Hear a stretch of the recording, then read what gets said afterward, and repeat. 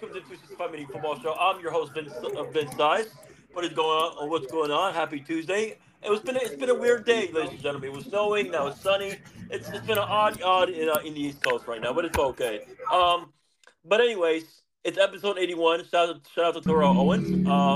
Like Terrell Owens says, his famous words. That's my quarterback. But anyways, I got my guy Ben Fair, my co-host. What is going on, Ben Fair? How are you, my guy? We got a lot of things to talk about, and I'm looking forward to entertaining the audience once again. A shout out to the audience that listens to the show throughout the season, and I want to shout out to the Sports for You podcast because we had a great year with them beginning of the year, and I can't wait to podcast with them once again next year as well. But go ahead, Ben. What is going on, my man? I am good because I can't let sports affect me. I really can't because I think life is more important than sports. How about that? But what is going on, Ben Fair? We got a lot of things to share to the audience because we got to talk about the award. We got to talk about college football. We got to talk about baseball. It might be a long podcast. It might be a long podcast, but who gives a fuck? Because as long as we're talking about sports, that's what matters. But what is going on, Ben Fair? What's going on, man? Yeah, we missed last week. Unfortunately, we tried to record the episode, but all the weather out here in California kind of messed with signal. Doing well, though, man. We're in the height of college basketball. I mean, March Madness is right around the corner. Playoff basketball is almost here as well once we get through this All-Star break. Hopefully the NBA All-Star break is better than the NFL Pro Bowl, Yes, facts. Little kiddie games and stuff that they were playing. But and then baseball, the start of baseball is right around the corner. Facts. Some amazing stuff has happened to a few teams this off season so far, and probably the most excited I've ever been about a baseball season. But Facts. I'm excited. I'm excited about today's episode. I'm ready to kick everything off, man. Let's get it on, my guy. Let's get it on. Let's entertain the audience today. It's not to the audience that is listening to this show. But with that being said, Ben, go ahead and clarify what you had to say last week about, I guess, Twitter was making a mistake about your coach, right? Go ahead, real quick. Oh, yeah, it was just like Blue Bloods bias. It's a Twitter handle on Twitter. They cover college sports, pretty much just the primary football, basketball. But there was a story that a network had published. I believe it was The Athletic. Published the article, but whoever published the article misconstrued everything that happened in the interview between Les Fafita and the writer that was conducting the interview. When the Athletic published the article, it had stated that Les Fafita had been in contact with Alabama and Kalen DeBoer, along with, I think, 2 or 3 other schools. and it was obviously it's not supposed to be a thing because Noah Fafita obviously never entered the portal. So you can't reach out to a player who hasn't, declared for the portal. But immediately after the article was released to the public, the writer conducting the interview and then Les Fafita himself immediately came out and said that everything was misconstrued. That was not what he said. It didn't. And Blue Blood bias continued to run with the story, even though the two sources of the story, when they both came out and said all that information is incorrect and wrong and misconstrued, Blue Blood's bias continued to run with the story, saying that it had to be true because it was published in an article, but still completely ignoring the fact that the 2 people the article was about came out and said that that's not what the art was supposed to be in the article. That's not what was said. Like I said, they just continue to run the story, and refuse to take down the post, even though everybody else had pretty much taken down the post. And this isn't the first time that this account has, continued to run with stories that have been misproven, creating stories out of thin air that just aren't true. They swear to be, one of the best, if not the best, source of college information, and it couldn't be any further from the truth. If you go and look on my Twitter account, you'll see a numerous couple times of me calling them out on false stories and false narratives, and just completely and utterly terrible predictions within the college sports landscape. It's baffling to see them even have somewhat of a following to begin with, because of how inaccurate they are on a continuous basis. But it is what it is. But for those who are legitimately looking for true and actual information regarding college athletics, please avoid blue bloods bias by any means. Facts. Now, speaking of college football, my friend, let's go, man. Let's go. Let's have fun with this. Bill, so the Boston College coach, by the way, he's now the defensive coordinator for the Packers. Good luck for him, by the way. Now, Boston College hired Bill O'Brien. So how do you think by the way, former Bama offensive coordinator, just let the audience know, how do you think Bill O'Brien's going to do it for Boston College? So look at that, Lucas. Your boy, Bill O'Brien, the OC for the Patriots, is now with the Boston College. Look at that. He's staying in Boston, Ben. Your thoughts? And hopefully I hope he does well. But what do you think? If Boston College fans are listening to the show, what can you tell their fans? Do you think Bill O'Brien would recruit well for Boston College fans? Well, I mean, Bill O'Brien, when he was at Bama, he wasn't really a recruiter. I don't remember him too much in college. Last time he was in college before Alabama, I was a teenager. I mean, last time he was in college before Alabama. Penn State, right? Yeah. Yeah. I mean, I forgot about the Penn State one. I was thinking back to the 1 year he was at Duke. I was thinking about the 1 year he was at Duke. Yeah. But no, I like the hire a lot, man. He's from Boston himself. Like, the dude is from Boston, Massachusetts. Exactly. So he knows all about that area. So it should, help him, relate to local players. As much as we like to rag on him for his stint in Houston, coming up short and some, I shouldn't say some, a lot of questionable play calling when he was the OC at Bama. Mm-hmm. The guy has still found ways to get it done. He's been around excellent coaching pretty much his entire career. Mm-hmm. I mean, his time in New England, he spent 4 years in New England winning Super Bowls. Being under the tutelage of Bill Belichick. And I think being in the ACC, it's going to be a lot easier to coach in the ACC compared to, trying to coach in the SEC or trying to coach or trying to even coach in the Big Ten when he was at Penn State. So I think he's going to have a very, or I shouldn't say a very easy time. I think he's going to have a little bit easier time in trying to coach up a team in the ACC. But Boston College, they've had guys throughout their history in college football, but they're not usually a destination in which players are trying to go to make that next step to the NFL. And so I wonder how he's going to do in the full landscape of trying to bring in top quality players, especially in this age of NIL. Facts. If you can't afford a kid, they're just not even going to look at you anymore.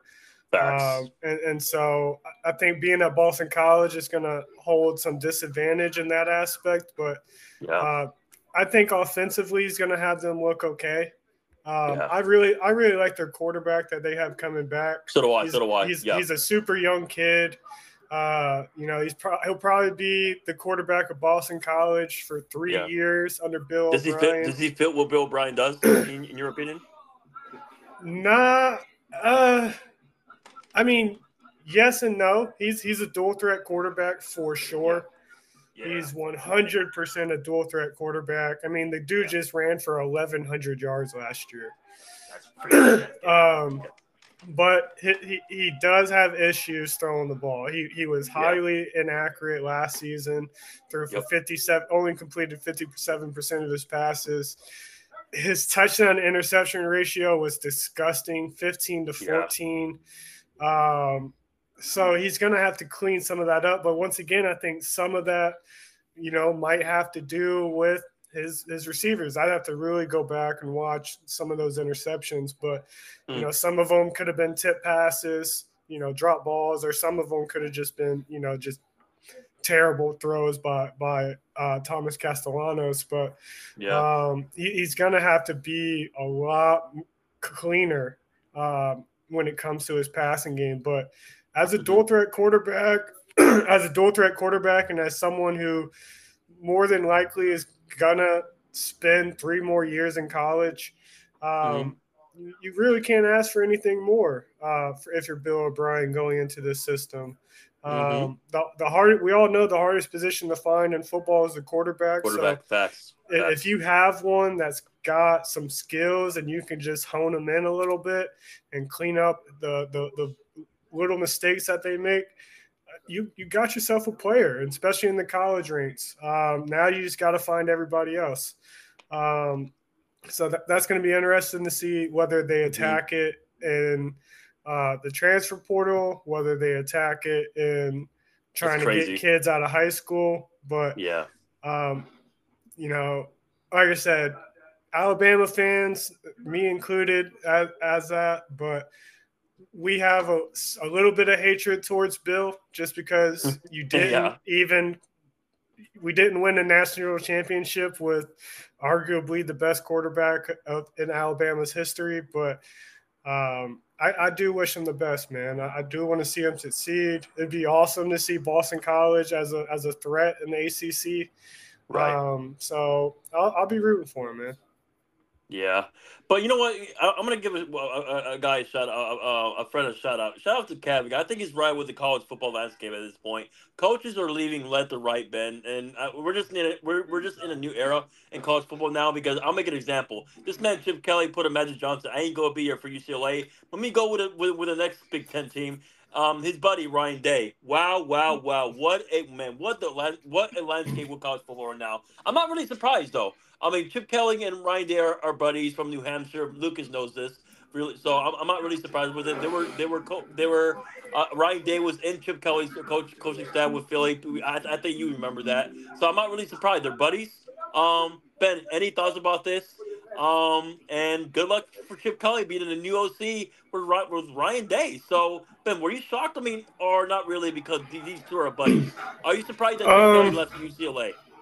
No, I'm not shocked he left UCLA. People have been talking about him leaving UCLA for a while. Okay. I thought we all thought he was going to leave after DTR left. So last year, there was a lot of talk last season that he was going to leave once DTR was gone, because the only reason he was staying at UCLA was because of his relationship with DTR. And then obviously they just had a nightmare of a season. They were a super old team. Not this past season, but the season before with DTR, a lot of fourth year, fifth year guys. And they were an unbelievable team that year. Obviously, like we said, they fell off a little bit, had a brand new quarterback. I mean, they had a quarterback carousel this year. They played 2-3 quarterbacks throughout the entire season. And I mean, and you're pretty much the best prospect in your school's history for football went to Oregon and Dante Moore. Yes, they did. So when you're Chip Kelly and you're saying, well, fuck, dude, like everybody's pretty much gone. My best recruit ever, left for another team. What is there to do? So there's no reason in staying in UCLA and sticking through a rebuild, at least a 1-year rebuild. And you're not in the Pac-12 anymore, so it's not like you can maybe win some games out. You're in the Big Ten now. So if you don't have a good team in the Big Ten, you're going to get trampled.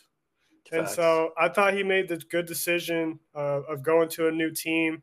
Mm-hmm.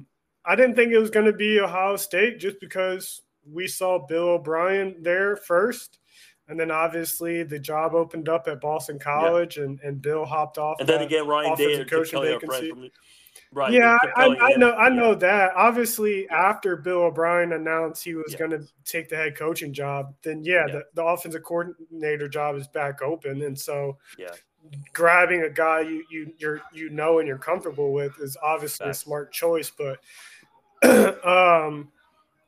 I wouldn't have thought he was going to go there though. Oh Like yeah. it's how hard it is to get a guy to go from being a head coach at a Power Five Yeah. to That must be them. take That must be they give to him. tell him to Yeah. go to be a coordinator. How hard that's hard to do, Yeah. bro. That must And be that and, they're and paying him Chip, a lot of money.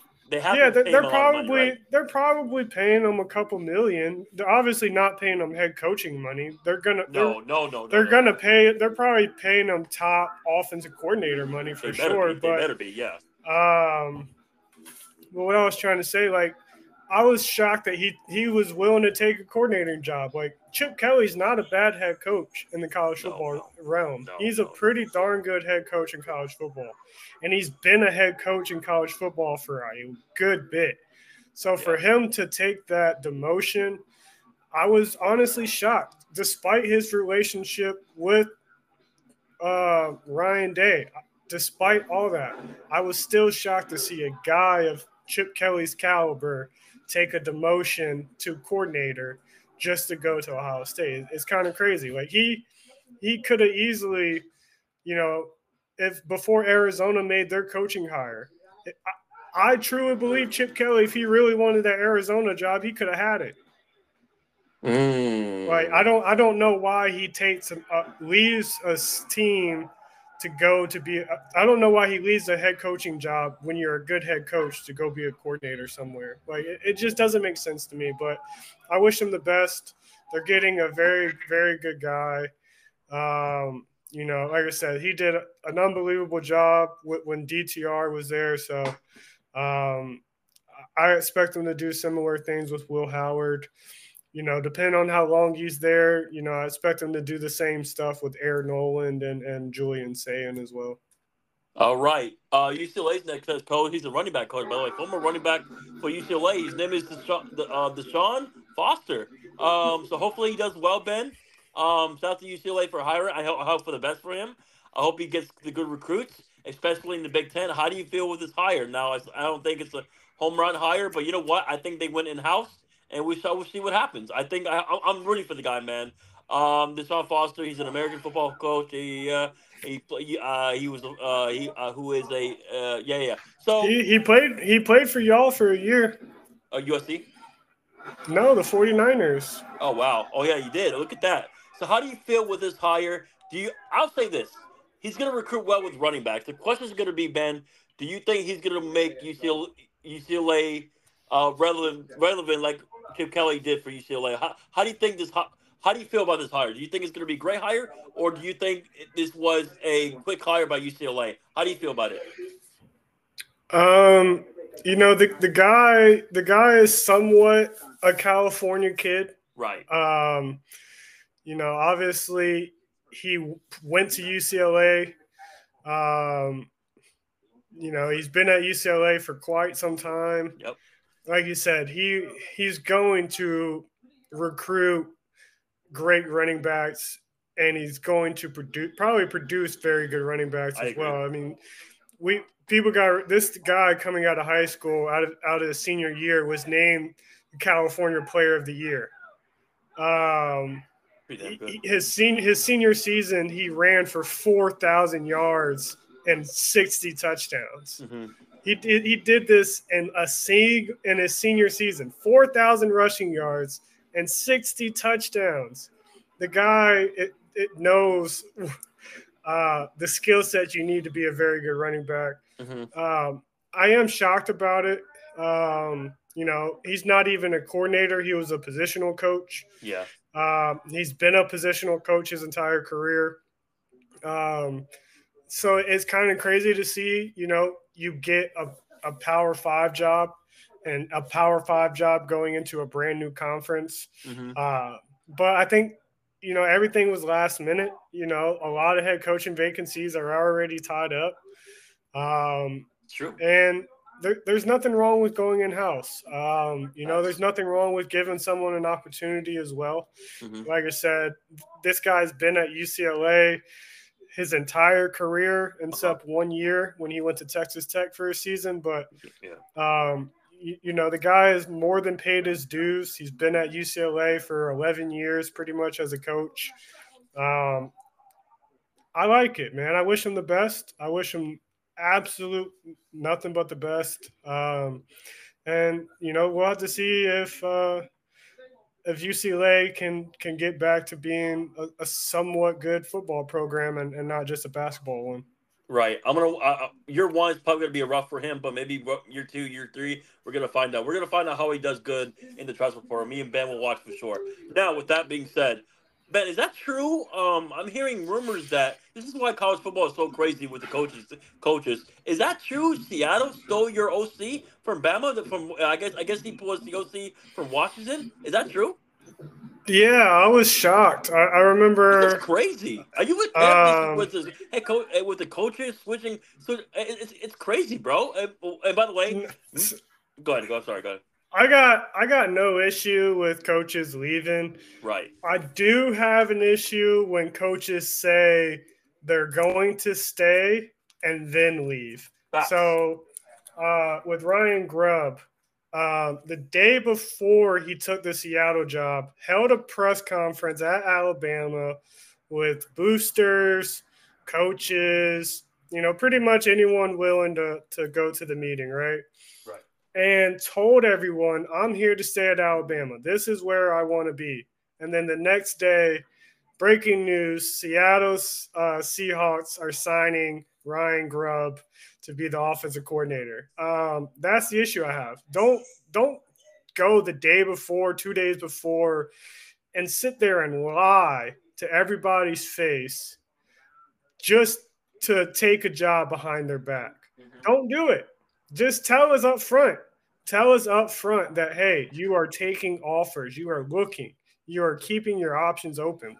Like, people will be much happier with you if you're just straightforward from the get-go. Yep. And not shady. Like, it makes you look like an untrustworthy person the second you do that. Like, I can't believe anything you say if you tell me the day before, yeah, I'm going to stay here, man. Like, I love it here. This is where I want to be. And then the next day we see on social media breaking news by every media outlet. Oh yeah, I'm taking the job with the Seattle Seahawks for the same position. It makes no sense. Like, you just went back on your word within 24 hours. That's disgusting. It's unprofessional. But at the end of the day, it is what it is. All this shit is a business. Yep. The whole coaching realm is a business. Sports is a business. And guys want their money.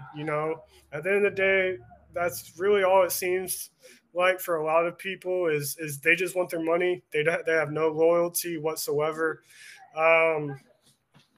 But I wish him the best. We'll see what he can do at Arizona or with Seattle. But I'm not worried whatsoever. Kalen DeBoer is the offensive mind, right, behind all that stuff. Like, Ryan, not trying to shade Ryan Grubb by any means, but when you go and look at Kalen DeBoer's offensive numbers without Ryan Grubb, they're still good. And I think Ryan Grubb's best offense without Kalen DeBoer was ranked like 90th. So, it goes to show you that, Ryan Grubb might be talented, but it also goes to show Kalen DeBoer is the real mastermind behind the offense. And so long as we got him, I'm completely okay. We're promoting a guy who's been with Kalen DeBoer to be the offensive coordinator. He was the tight end coach. I believe 1 year in Washington and 5 years at Indiana. So I'm happy with it. it's going to be very intriguing. But yeah, I do hate when coaches do that, man. Like, don't tell us one thing one day and then the very next day it's completely different. It's unprofessional. People are going to call you a liar immediately. You lose all your credibility the second you do that, and it just goes to like anything that comes out of your mouth after this, it's going to be like, well, are you going to change it the next day? Are you going to change it the day after that? Like, Yeah, good point. you know, everybody's going to question every little thing that comes out of your mouth now the second you do that. But here's my thing, right? And I like how I love how you said that. At this point, how can we trust a coach? What he says at this point. How can we I trust mean, him? you got to base it off their actions, you know, like Yeah. I mean, that's how it should be with anything. Like Yeah. words, at the end of the day, words are just words Yeah. if they don't have an action to go with them. Yeah. And so, you know, you just got to watch a person's actions, man. If they're saying one thing but doing another, you don't believe them. Don't believe a single word that comes out of their mouth Facts. because that means every single thing that they say, you have to question it because you're seeing their actions not, you know, related and tied to the words that they're speaking. But Yeah. if a coach is saying, like, for instance, like Nick Saban.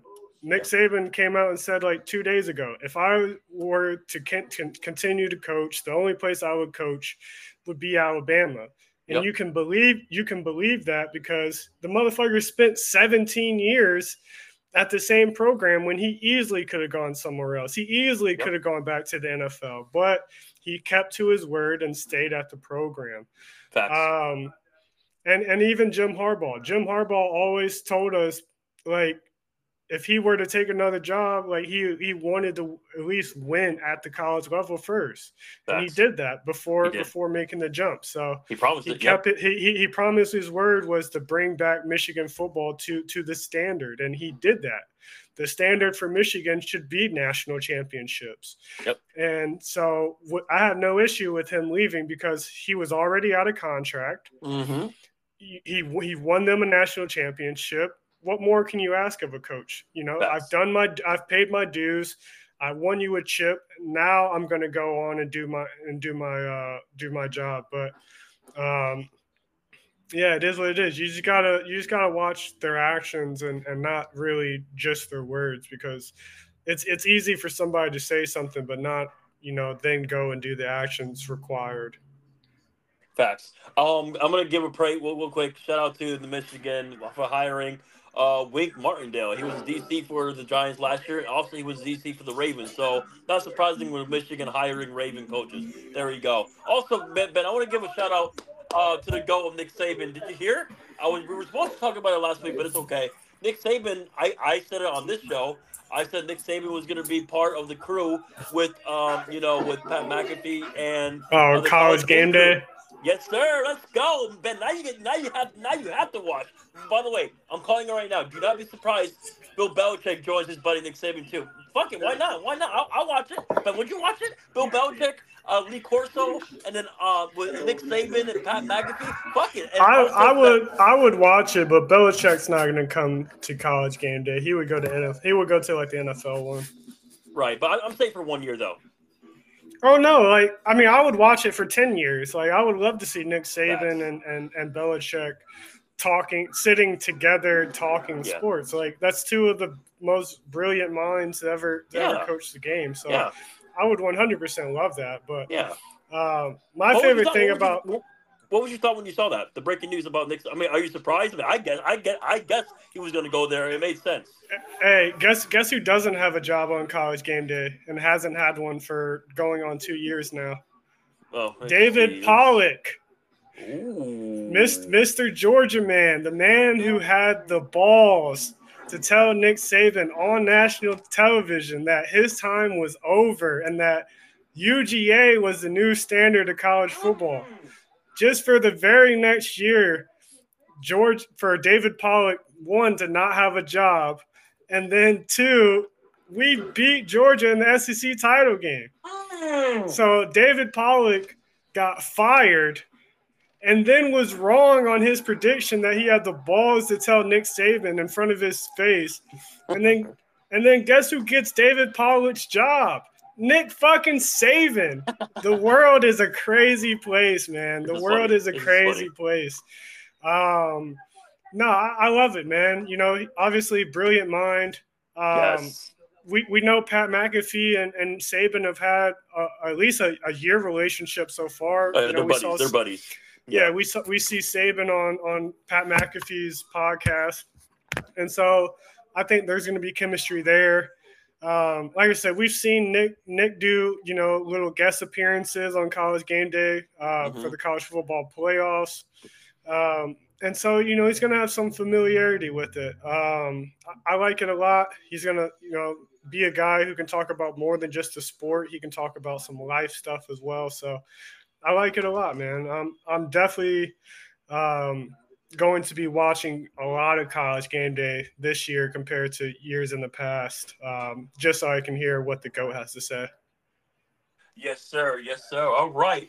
Now, let's go with the NFL, my friend. Before we're talking about the Super Bowl, let's talk about the awards. Fuck the Pro Bowl. MVP Lamar Jackson. Let's go, man. Let's go. Ben, your thoughts? Not surprised. Yeah, had one hell of a year. Man, obviously sticked it up against the Chiefs. That's what happened when you play a Spagnuolo defense. But go ahead, Ben. Your thoughts, Lamar? Congratulations, my guy. You deserved it. Yeah, you know, Lamar wins his second MVP.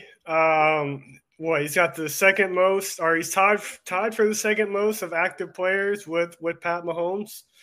You know, this is a guy that people have been trying to hate on, man, forever, dude. And I get it. His stats weren't as good as his first MVP. You know, he threw for, I believe, 8 less touchdowns. He ran for like 500 or 600 less yards, and I believe he threw for a little bit less yards as well. You know, so this MVP, obviously his numbers don't look good as his first MVP, but this was a year that a lot of people's numbers necessarily didn't look crazy. You know, there wasn't any quarterback who just completely just blew everybody out of the water. You know, there wasn't a running back who had some monstrous season.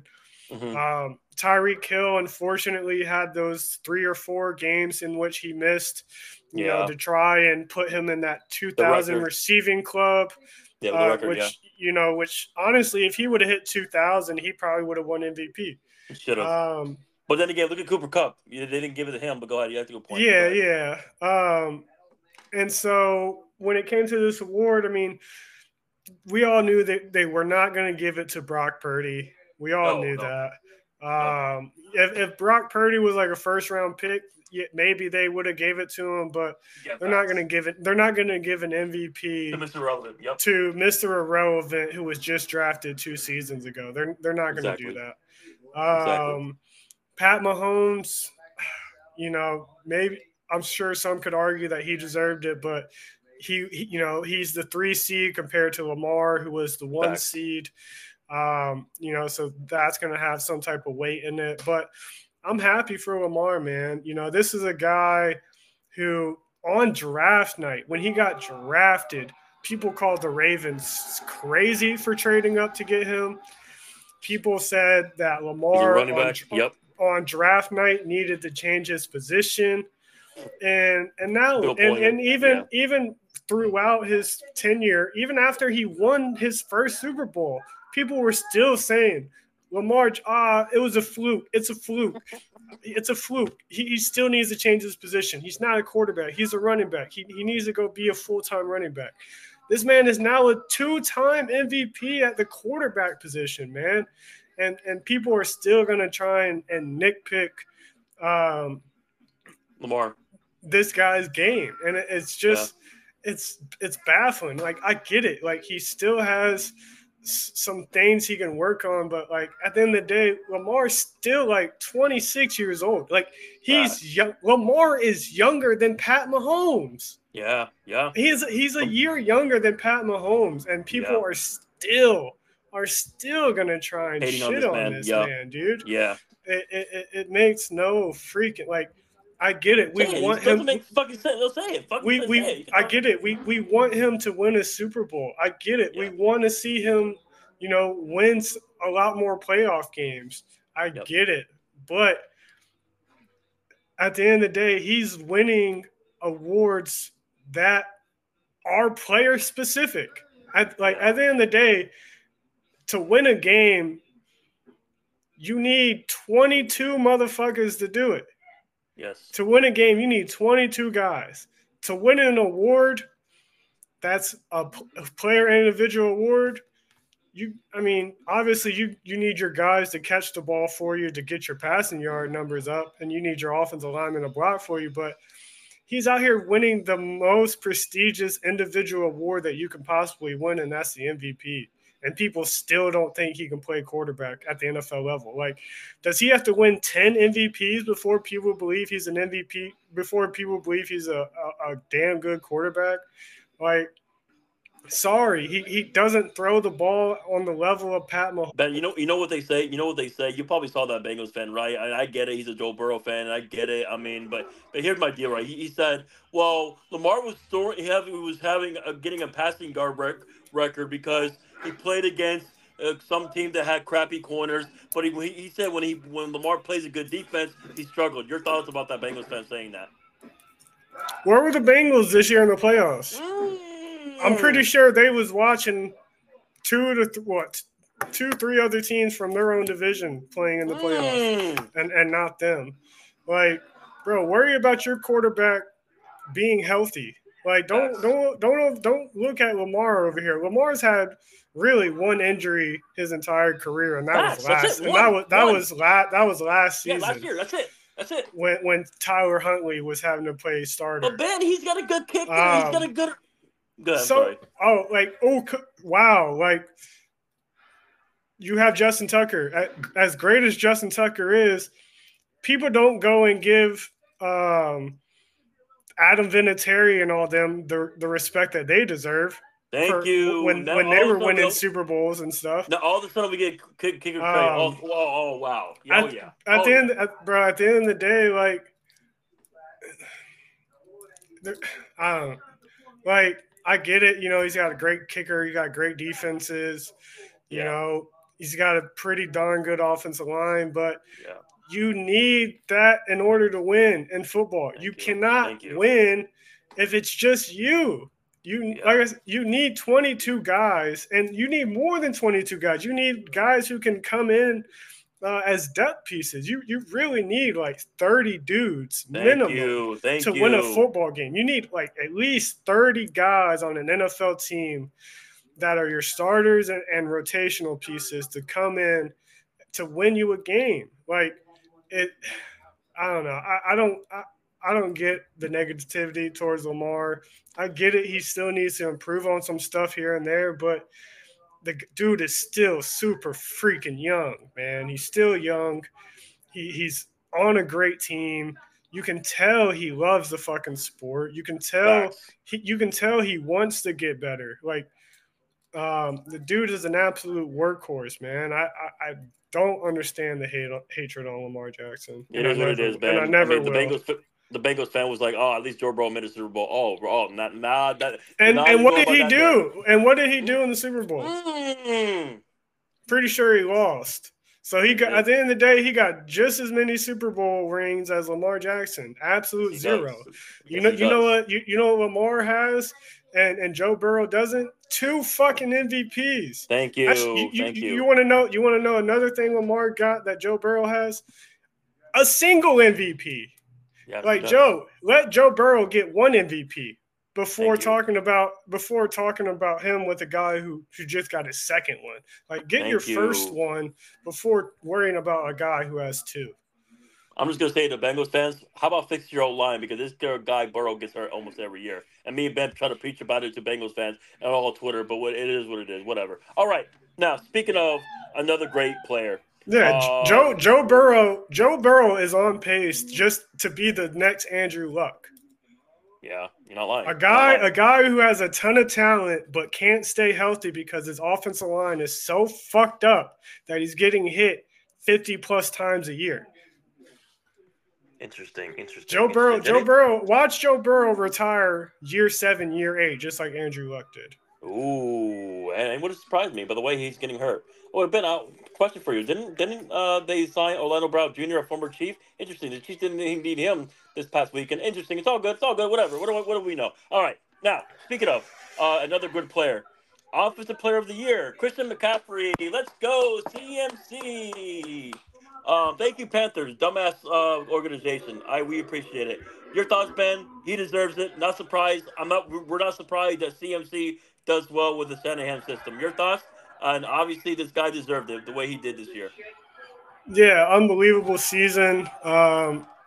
Pretty much the cornerstone of your guys' offense.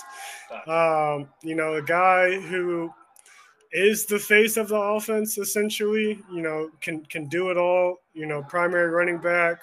He can be a dominant weapon as a receiver out of the backfield. He's not afraid whatsoever to get in there and block if he has to. And this is a guy that came off 2 ACL injuries, right? Yeah. Back-to-back seasons. So, usually after the first injury, you'll see the guy start to regress, let alone 2 injuries of the same caliber. It just tells you how bad the Panthers O-line was. But keep going. Go ahead. I mean, yeah, but not just that. It shows you the heart, the toughness, the resiliency in Christian McCaffrey to come back from those injuries. Like you could easily see a guy just retire after that. Yeah. Or you could see him, try and come back after those injuries and just have a complete down season because, maybe he lost his burst. Maybe he lost his shiftiness to go side to side. Maybe he loses something, but it looked as if Christian McCaffrey didn't lose anything. Adrian Foster? Yeah, Arian Foster. Yeah. Or even Adrian Peterson. Like after Adrian had his, like he still had 1,000-yard season when he was with Washington, but he became a lot more just like a power back. I'm just going to try and run through you. Marshawn Lynch, he got the beating too. Remember him? Yep. Mm-hmm. Yeah, Marshawn in the back end of his season with the Rams, he was getting absolutely torn up. And, you saw him lose his speed. Like I said, with Peterson, you lost Peterson lose his speed, but he still had his strength, so he could still work. Christian McCaffrey, as strong as he is, his strength comes in his speed and his agility and his acceleration, his ability to get it back up to his top speed quick, his ability to move left and right when trying to cut. And just his overall top end speed. Like it looks like Christian McCaffrey is the same guy today as he was before those injuries. It's remarkable, man. So shout out Christian McCaffrey. He gets his first, is it his first offensive player of the year? Uh-huh. So yeah, shout out Christian, man. Best running back in the entire NFL. And that's saying a lot because you know how I love my boy King Henry, man. Oh yeah. But of course he has to play with a dumb organization, so whatever. It is what it is. Defensive Player of the Year, Myles Garrett. Your thoughts? Congrats to Myles, and what a year for him.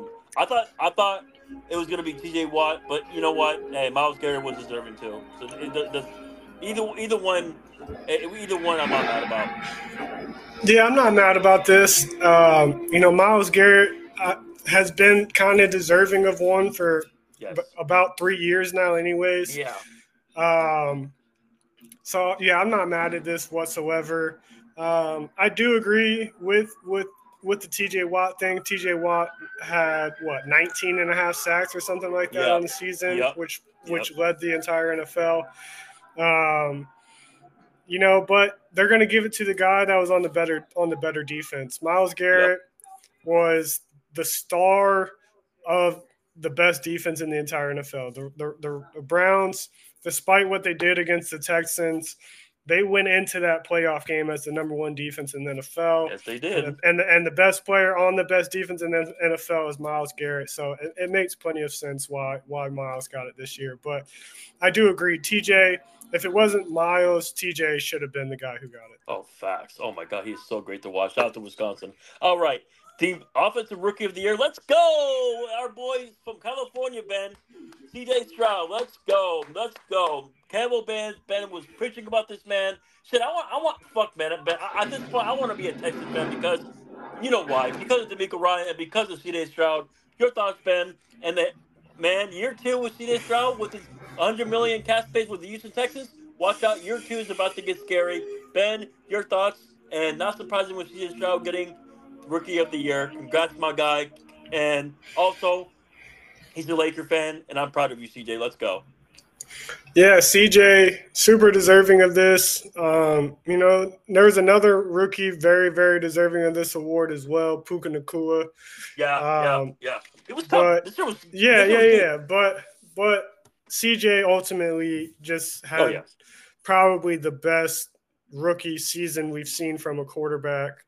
Pretty much since RG3, pretty much since Andrew Luck.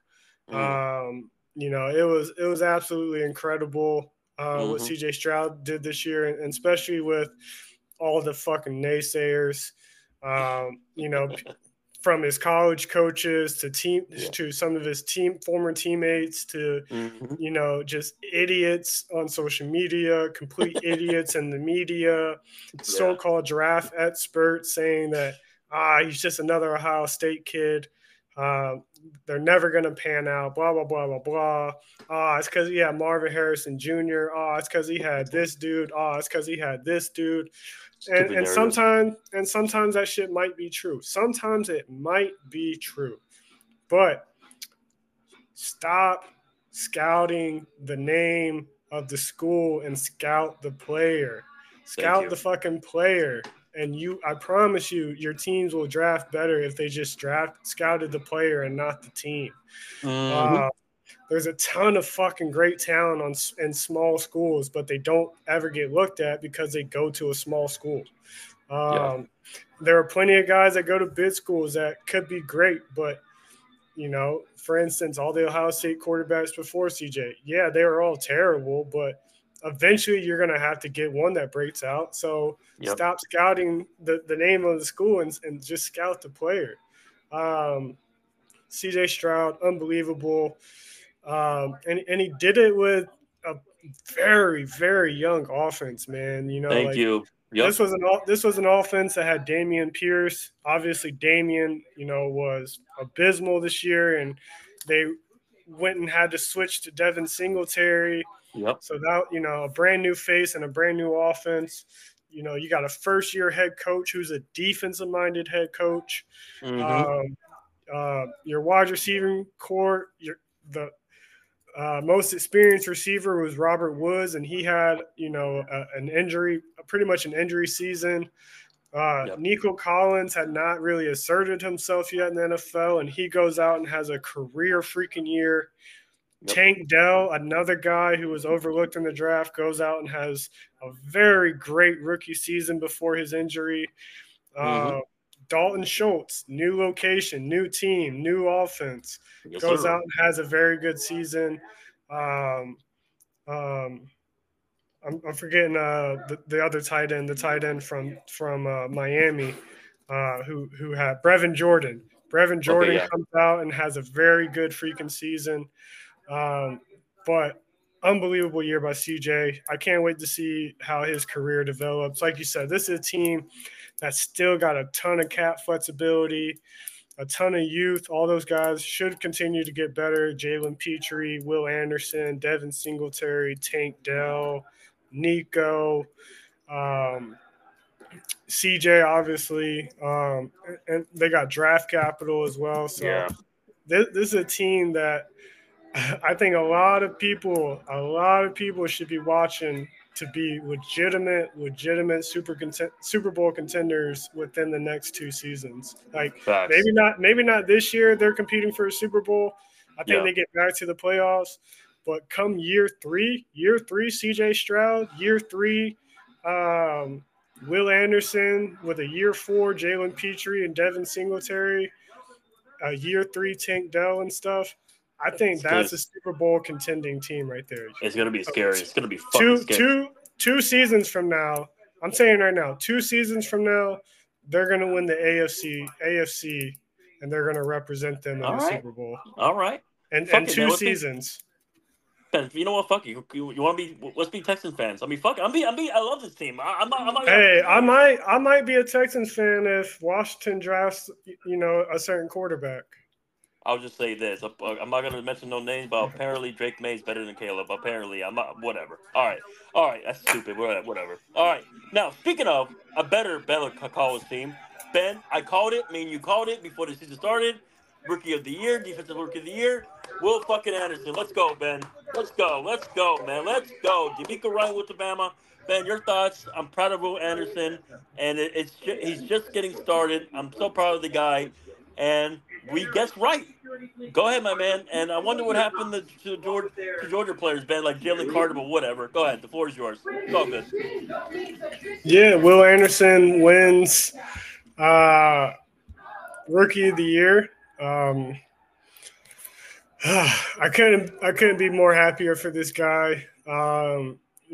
Probably the most dominating defensive player I've seen come out of college in a long time. Not a ton of guys coming out of college jumping into the rookie season are getting double teamed and triple teamed.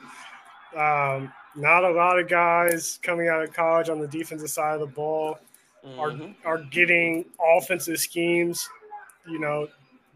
designed to avoid that certain player. Like Will Anderson, came into the season or finished the season with maybe numbers that you would have expected to be better. But when you go back and watch the tape of Will Anderson, like I said, he's getting double teamed, triple teamed.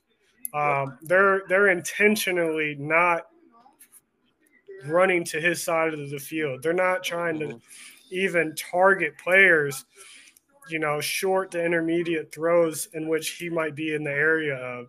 Like he literally put the fear in offenses and in coaches as a rookie. That's extremely hard to do. It's extremely hard to do. And we all know Will Anderson is an absolute workhorse. We know he's a gym rat. We know he has crazy IQ. We know his technique is extremely good. When these guys around him start to really develop in Houston and can take some of that attention that teams are throwing at him away, and he can maybe get a few more one-on-ones, then we're really going to see Will Anderson's numbers jump. But unbelievable, man. Houston Texans, they had the second and third pick overall in last year's draft, and you get the offense and defensive rookie of the year. It's just another reason why I think Houston within two seasons could be in the Super Bowl representing the AFC. I would not be surprised if CJ beats Mahomes. Let's go, CJ, California native. All right. Comeback player of the year, Joe Flacco. Shout out to him. Listen, man. I'm not really surprised. Every time when a quarterback leads the Jets, they do well. Shout out to Geno Smith and shout out to Joe Flacco. So congrats to him. He helped the Browns because when Deshaun Watson went down, he helped the Browns get to the playoffs. And shout out to him. Ben, your thoughts? We know he's a veteran. We know he was a game manager for the Browns, and I think he did. I think he deserved this award. I don't even hate. I'm not even hating on him getting this award. I think he deserved it. I'm not even mad about it. What about you? I ain't gonna lie. I think this was dumb as fuck. Joe Flacco played in 6 games, bro. 6 games. What do you think deserved it? I think seven max. Damar Hamlin. Yeah. Damar Hamlin almost died on a fucking football field. Thank you. And came back, played an entire season, even had a couple good. He played better in the playoffs than Joe Flacco did this year. I'm pretty sure Damar Hamlin didn't throw 3 interceptions in a playoff game. Thank you. But no, Damar Hamlin deserves this. He almost died on a football field just a season ago. Sat out the rest of that year. Comes back, plays an entire fucking season, has a pretty good year. even plays well in the playoffs, and he doesn't win comeback player of the year What's crazy, over I a don't think guy he got who any. over Joe Flacco wasn't even on a fucking team, wasn't even on teams the entire year. Like Yeah, he was sitting on his couch yeah, until like week 10. He was. wasn't even on a team until like week 10, week 11. How does he win comeback player of the year? What's crazy, Because I he don't think came back. Yeah. Because he came back and allowed the Browns to be somewhat relevant. Yeah. It's not like his numbers were good. No. He in his like 7 games he played, he threw like 10 interceptions. And they won because of their defense. So like how does he win comeback player of the year? He didn't do anything. He didn't do anything. Like you kept the Browns afloat, but that defense was so fucking good that anyone could have kept that fucking team afloat. You know what's crazy? I don't think Joe Flacco did not deserve this shit. Joe Flacco does not deserve this shit. You know what's crazy? I don't think Hamlin got a vote, which is fucked up. That's fucked up. That's crazy. That is really crazy. But whatever. But hey, guess what position has won this stupid fucking award though the last 6 years? Can I guess? All quarterbacks. Quarterbacks, yeah. Yeah. Look at that. Dumbasses. Whatever. All right. Coach of the year. I thought it was going to be D'Amico Ryan, but guess what? He beat him in the playoffs.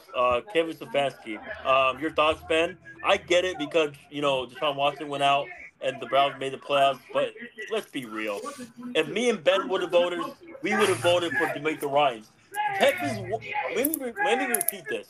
The Texans won 4 games last year, but they made the playoffs. But Ben, who cares about that, right? Who cares? Ben, your thoughts? I thought D'Amico Ryan deserved it, but whatever. They gave it for Kevin Stefanski. Your thoughts? And do you understand why they voted for Stefanski, or do you feel like D'Amico Ryan's got fucked up? D'Amico Ryan's got fucking screwed on this. Got fucking screwed, bro. Like, the Browns record and the Houston record was only a 1-game difference. Exactly. Like, the Browns were, finished 11-6. Yep. And I think Houston finished 11-7. Yep. That's the only difference. But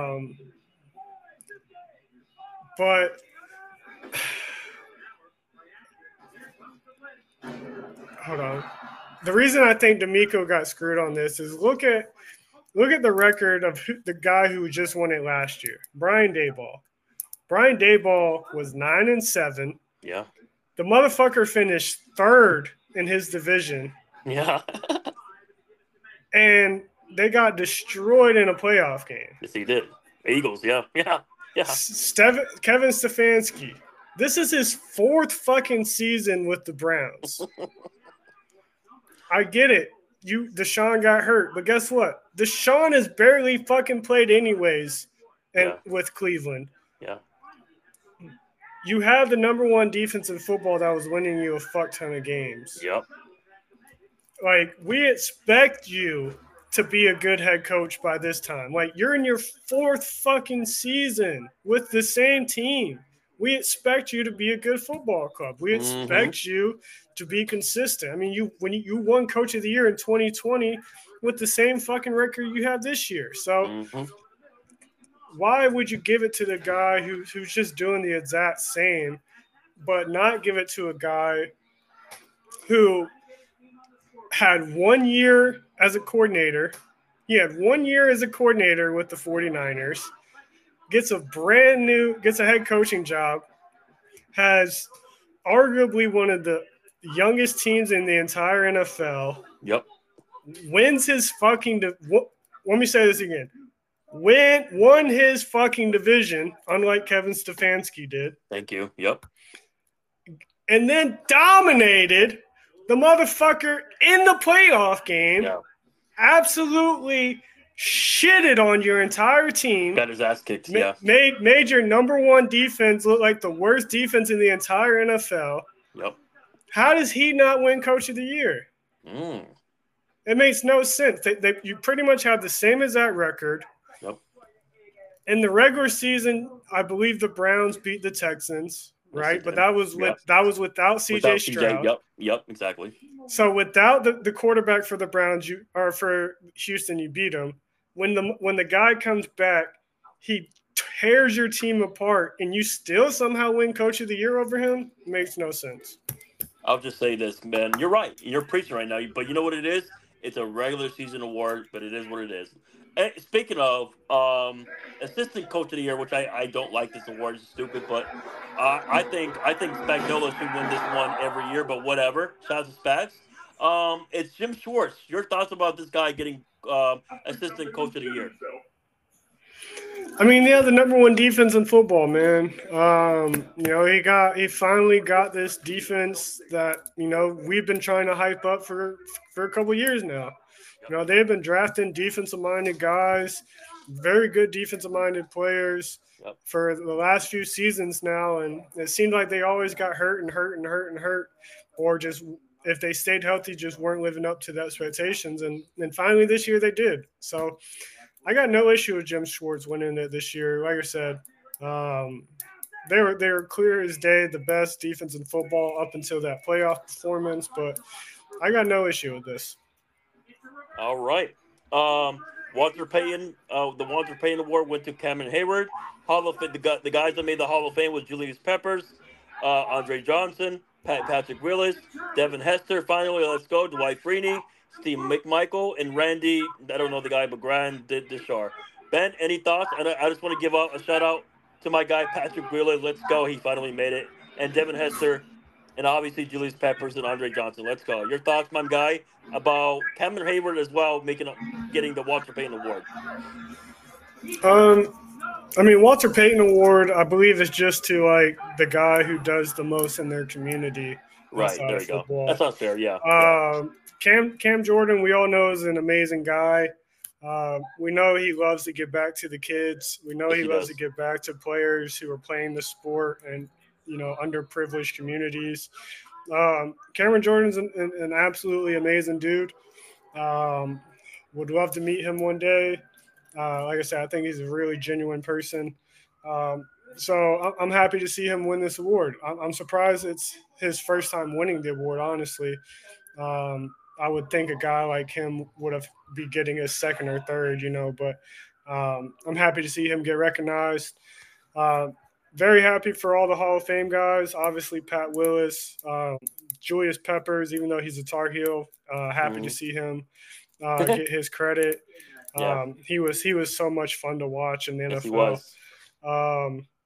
But most importantly, I'm happy for Devin Hester, man. He's a guy.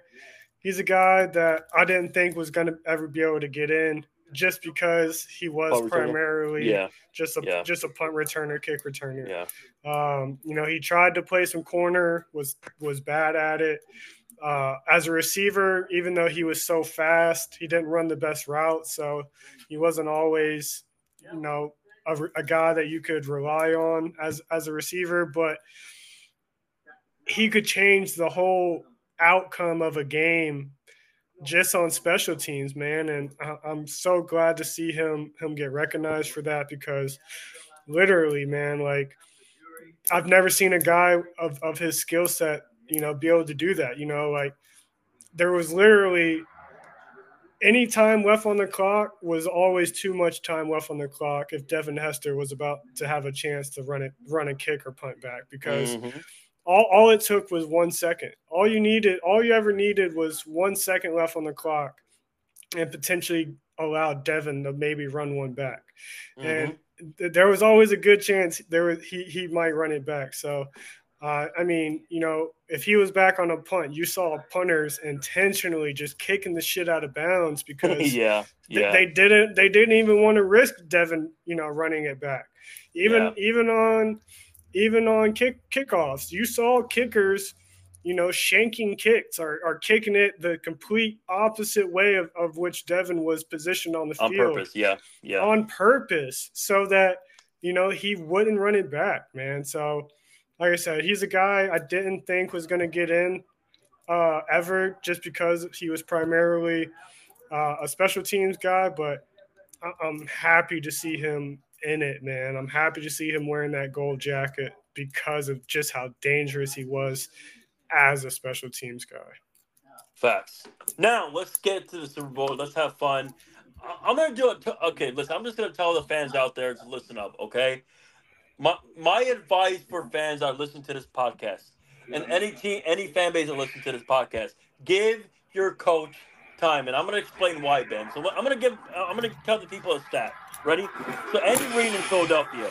See, in Philadelphia, those fans are crazy. They expect a lot. But here's the deal, right? Obviously, thank God Andy Reid's not in the NFC East anymore, Ben. Thank God, right?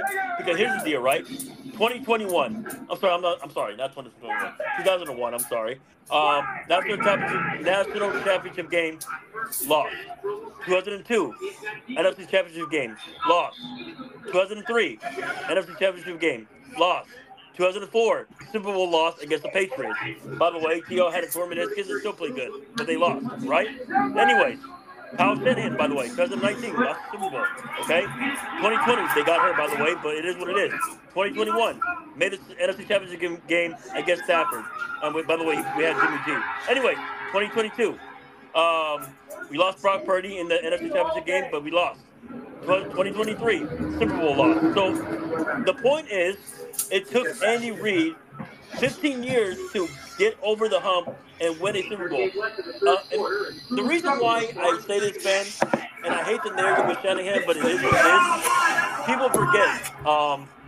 People forget. We were doing the same narrative with Andy Reid, right? His time management, yada yada yada. He wasn't getting over the hump, yada yada yada. But until he got Patrick Mahomes, see, when he had good quarterbacks, he didn't beat the Patriots, yada yada yada. I'm not saying Andy Reid sucks. Andy Reid's a good coach, but when I knew this guy, when he got Patrick Mahomes, I knew the league was going to be in trouble.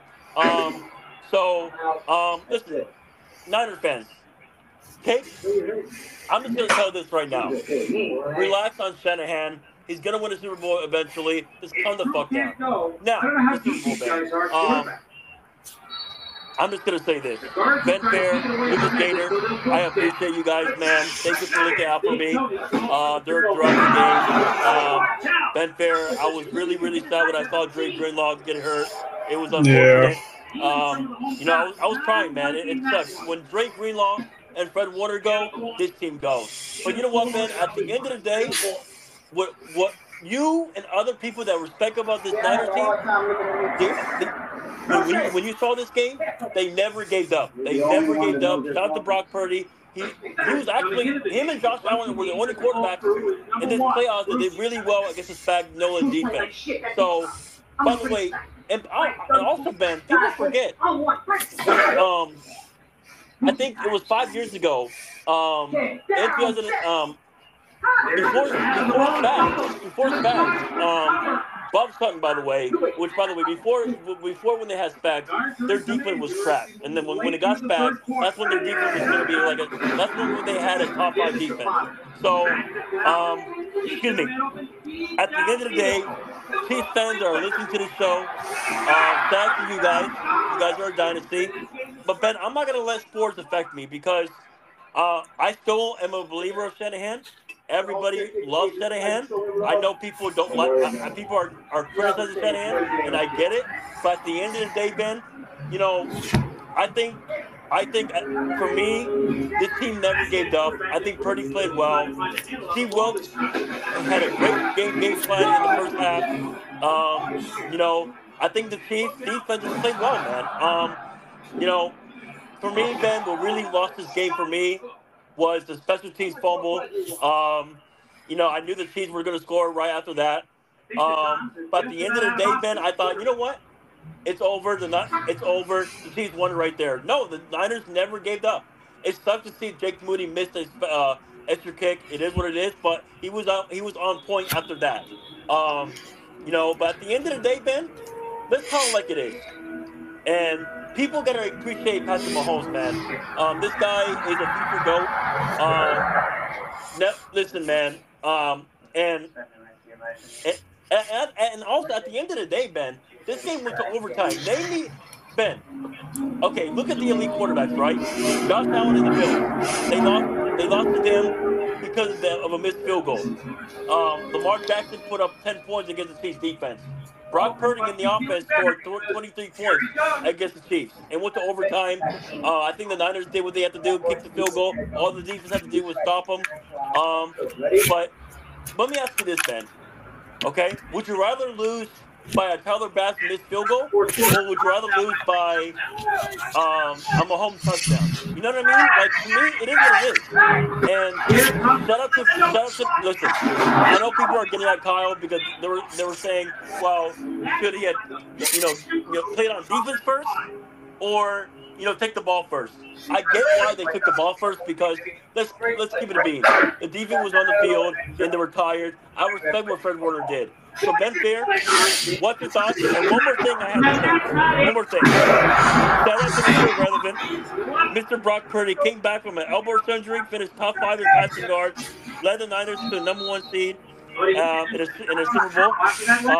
Named to the first Pro Bowl and an MVP finalist, Mr. Irrelevant.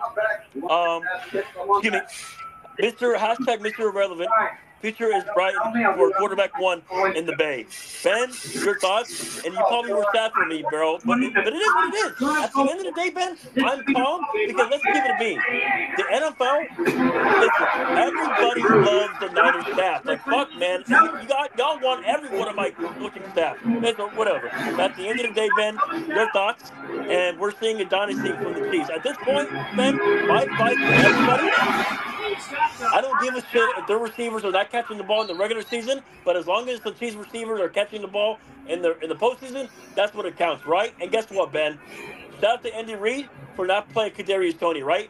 There you go. How about that?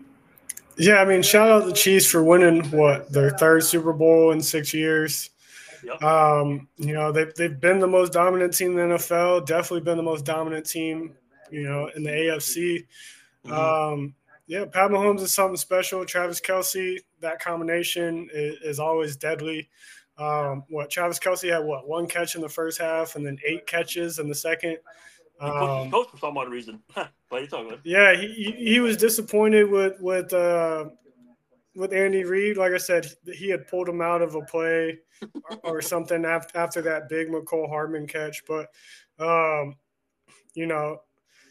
don't like that from Travis Kelce. That's stupid and unprofessional. That's just they're gonna catch that shit on TV, bro. They're gonna catch that shit on TV. Yep. But guess what? They won. If they lost, we would have talked about it. Yep, exactly. Yeah.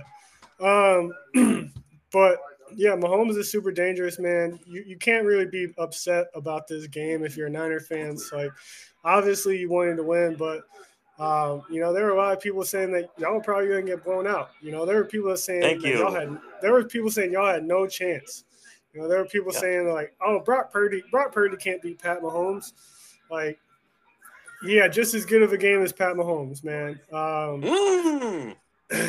Like, obviously Pat threw for 333 and Brock threw for like 250, but they had relatively the same freaking game, man. Both making incredible plays, high-level throws. All your guys are playing super well. Like I said, it sucks that you guys are dealing with injuries. Like, we saw Debo, trying to play through that hamstring. Yeah. Obviously, we saw the Dre Greenlaw injury trying to, come back onto the field, and it was a non-contact. That really painful. Sucked. That was painful. Yeah. Yeah, that one hurt a lot. And Dre, like you said, Dre Greenlaw and Fred Warner are the engine of your defense, man. So when you lose one of those engines, the other one's got to work even harder. And that was honestly the setback for you guys, because when Dre's in there, y'all could put Fred Warner completely on Travis Kelce and just have Fred try to cover Trav, and that's what worked in the first half. That's why we saw Travis only have 1 catch, because Fred just completely covered him the entire time. He just trailed him the entire time, and y'all just allowed Dre, to kind of QB spy Mahomes or go after Mahomes or be aggressive, going in the backfield and blowing up Isaiah. He was annoying the Chiefs, getting to their heads. Yes. He was helping you guys out with your ability to rush the pass. We saw Eric Armstead get home. We saw Chase Young get home. We saw who was the other guy? The guy y'all got from the Eagles. Javon Hargrave, yes. Yeah, Javon Hargrave. You saw Javon Hargrave get home. Nick Bosa almost got home a couple times. Yes. You guys are playing phenomenal defense. Even your offensive line, your offensive line is not the best, but y'all only gave up 1 sack. Yeah, that's not bad. You guys were playing very, very well. It is funny that, if Jake Moody makes that extra point and it doesn't get blocked, you guys don't even go into overtime. It was funny. Our boy Michael Lofton, our buddy Michael Lofton, tweeted that statement out about Jake Moody, and then Jake Moody gets his kick blocked his next That's attempt. funny. Yeah. It was pretty hilarious. But and also Ben, you mentioned that, but also let's be real, the fumble killed me too. But that wasn't that fumble y'all had wasn't even necessarily anyone's fault per se. I get it. It bounced off, the one player's foot and he wasn't looking. And then obviously Ray wasn't able to cover it. But, that's just an unfortunate thing, man. But it was an ugly game for both teams in the fumbling aspect. I mean, the Chiefs had like 4 fumbles.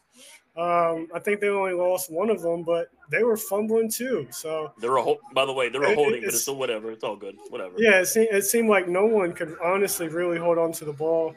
Last thing I want to say is, man, what a freaking playoff run and end of the season Jawan fucking Jennings had. Yes. Jawan Jennings turned into a phenomenal receiver, a trustworthy receiver, a big catch receiver on the back end of the regular season. And then in the playoffs, it seemed like he was making big play after big fucking play. Like, we saw what he did 2 weeks ago in the NFC Championship game with the one-handed catch over the middle. Yeah. He had 2 big catches in this game. Obviously, he had the across the field touchdown pass to Christian McCaffrey. Oh my God! I mean, Jawan Jennings was doing everything. Hopefully, you guys retain him and he continues to grow and really turns into that number 3 receiver. But I want to give Jawan Jennings his praise, man. He was absolutely unbelievable for you guys this year. Yeah. Just to let you know, Ben, he was a 7th round pick. Same pick with Rodney Bell, by the way. He went to Michigan, but anyways, Jawan Jennings went to Tennessee. If you didn't know, he went to Tennessee. So shout out to our guy Jonathan Watson, his team, the Husky. Let's go, man. Let's go. All right, now, Ben, I have a question for you, and Daniel wants me to ask you because obviously he shout out to Daniel. He told me to talk about this. Where is Patrick Mahomes all time for you? Name me your top 5 quarterbacks of all time for you. Where's Pat for you? I mean, Pat is definitely. He's probably right there in the top 5. I wouldn't put him. So number 1, Tom Brady. Yes. Number 2, probably Peyton Manning. Ooh. Number 3, Aaron Rodgers. Ooh, okay. Number 4, probably Joe Montana, and then number 5 is either Mahomes or Steve Young. Okay. Mine would go Brady. 1, 2. I'm going Joe Montana. 3, I'll go Mahomes for me. I think it's top 3 for me now. 4, I'm going Terry Bradshaw, and 5, I'm going John Elway. But that's not bad. That's not a bad list either way. And shout out to Mahomes. I'm not gonna lie. Let me ask you this, Ben. Do you think, knock on wood, I hope he stays healthy. Do you think Mahomes is gonna surpass Brady? Do you think he's gonna catch up to Brady with rings, or do you think he's gonna fall short? It's hard to tell, man. It's hard to tell. How many more years does he have with Kelsey? How many more years does he have with Andy Reid? How many more years until everyone else picks up their play to match what Kansas City's been able to do? To think, does he win 7 or more? That's tough to say, man. Like, right. I mean, honestly, I didn't think he was going to win 3 in 6 years. So, but he did it. Huh? Yeah. Yeah, but he did it. Is he going to win 7? I think he falls just short, man. I think he falls short, kind of like Kobe did, trying to catch up to MJ. Yeah, good point. Um, I think he gets. I think he gets no more than 6, man. But even then, like, Ooh, to me, even if Mahomes gets 6, let's say Mahomes even gets 5, like, yeah, I think even then, like, you really got to have that conversation. Like, is Mahomes better than Brady? Because once again, like, it's cool to try and argue like, okay, this guy's got this many rings, this guy's got this many rings, but at the end of the day, like, rings are not an individual accomplishment. Rings are a team yeah, accomplishment. Um, and so if Mahomes, like I said, if Mahomes even has 5, like, I probably would have to consider putting Mahomes above Brady just because skill set wise, yeah, what Mahomes can do as a player is a bit more impressive than what Brady can do. But yeah. if Mahomes doesn't have the same amount of rings as Brady, it's going to be the MJ versus LeBron debate all over again. Like, oh, nope, he doesn't have as many rings. Oh, nope, don't care if he's been there 11 times. He's only got 4, So, um, people are going to ignore what the player actually does themselves. They're going to be so drawn in and enamored by just how many rings somebody has. But I think he comes up just short by 1. I think he gets Okay, 6. okay. I think he gets 5 or 6, but that's fair. That's fair. Ben, I have a question for you before I ask you my next NFL question. Do you hate the narrative with Kyle at this point? Because I get it, but it is what it is. It's funny because Andy Reid, we treat Andy Reid the same thing. Remember, we were saying, oh, the clock management in Philadelphia, yada yada yada. But then when he gets Patrick Mahomes, now all of a sudden he's a great coach now. Um, see, my thing with Kyle, and I love Kyle to death, man, and you know. I see. I think someone made a great comparison. Is it fair to say Kyle is going to get the trade me like what Andy Reid got in Philadelphia? We know how Kyle is a great coach, great play caller, but look what Kyle has done with, man. He made a great roster every year. I mean, this team makes an NFC Championship game or the Super Bowl if when they're healthy, Ben. When they're fucking healthy. So Ben, let me ask you this, Ben, and also this guy makes the Super Bowl with a 7th round quarterback and a 4-star Jimmy G. Ben, isn't that impressive with that of a head coach? That's impressive in my opinion. I don't get this narrative with Kyle. I don't get it. I mean, there shouldn't be any negative connotation towards Kyle. He is a phenomenal coach, and he will win the big one day. Yes. You know, it's hard to win a Super Bowl, man. Thank you. Everything has to go right. But yeah, it's impressive that he's even getting the opportunity, to even get there. So, people who have anything wrong with Kyle, they want to see wins. I mean, every single time, and you're not going to win every single game. And even when you do win every single game, like the Patriots did, doesn't mean you're guaranteed to win the Super Bowl. Um, But Ben, he, just he should have run the ball. He blows leads. Oh my bad. He blows leads against Stafford and Mahomes, right? For fuck's sake. it is what it is, man. But like I said, for you to win a Super Bowl, everything has to go right. And Thank for you you. guys, a lot of things were going wrong. I mean, you guys had couple big injuries happen. Like obviously Thank Debo played through the hamstring, but yeah. Debo was still playing with a hamstring injury. Um, you know, losing Dre Greenwald is fucking Big. ginormous. It's Yes. ginormous to lose Dre Greenwald. So everything just didn't go right for you guys. But the fact that you guys still got there, with a lot of new players, new coaching, like new coordinators. I mean, it's impressive, man. But people are always going to try and find a way to hate on somebody. I People love agree. to hate more than they love to appreciate. That's really true. That's really true. In this pocket, we appreciate players and coaches. We praise them. All right, now, real quick, Ben, is it fair to say? I think someone brought it up today. Um, listen, and this is our job for our pocket. This is our job. Is it fair to say to come down with the quarterbacks that get compared to Mahomes? What I mean by this is like, guys, Mahomes is Mahomes. and we got to set up a standard, man. So, for example, Lamar Jackson, we got to get on him. We got to get on Joe Burrow. We got to get on Josh Allen. You get the idea, Ben. Those quarterbacks are not in Mahomes' stratosphere until they beat them. Is that fair to say? Is that fair?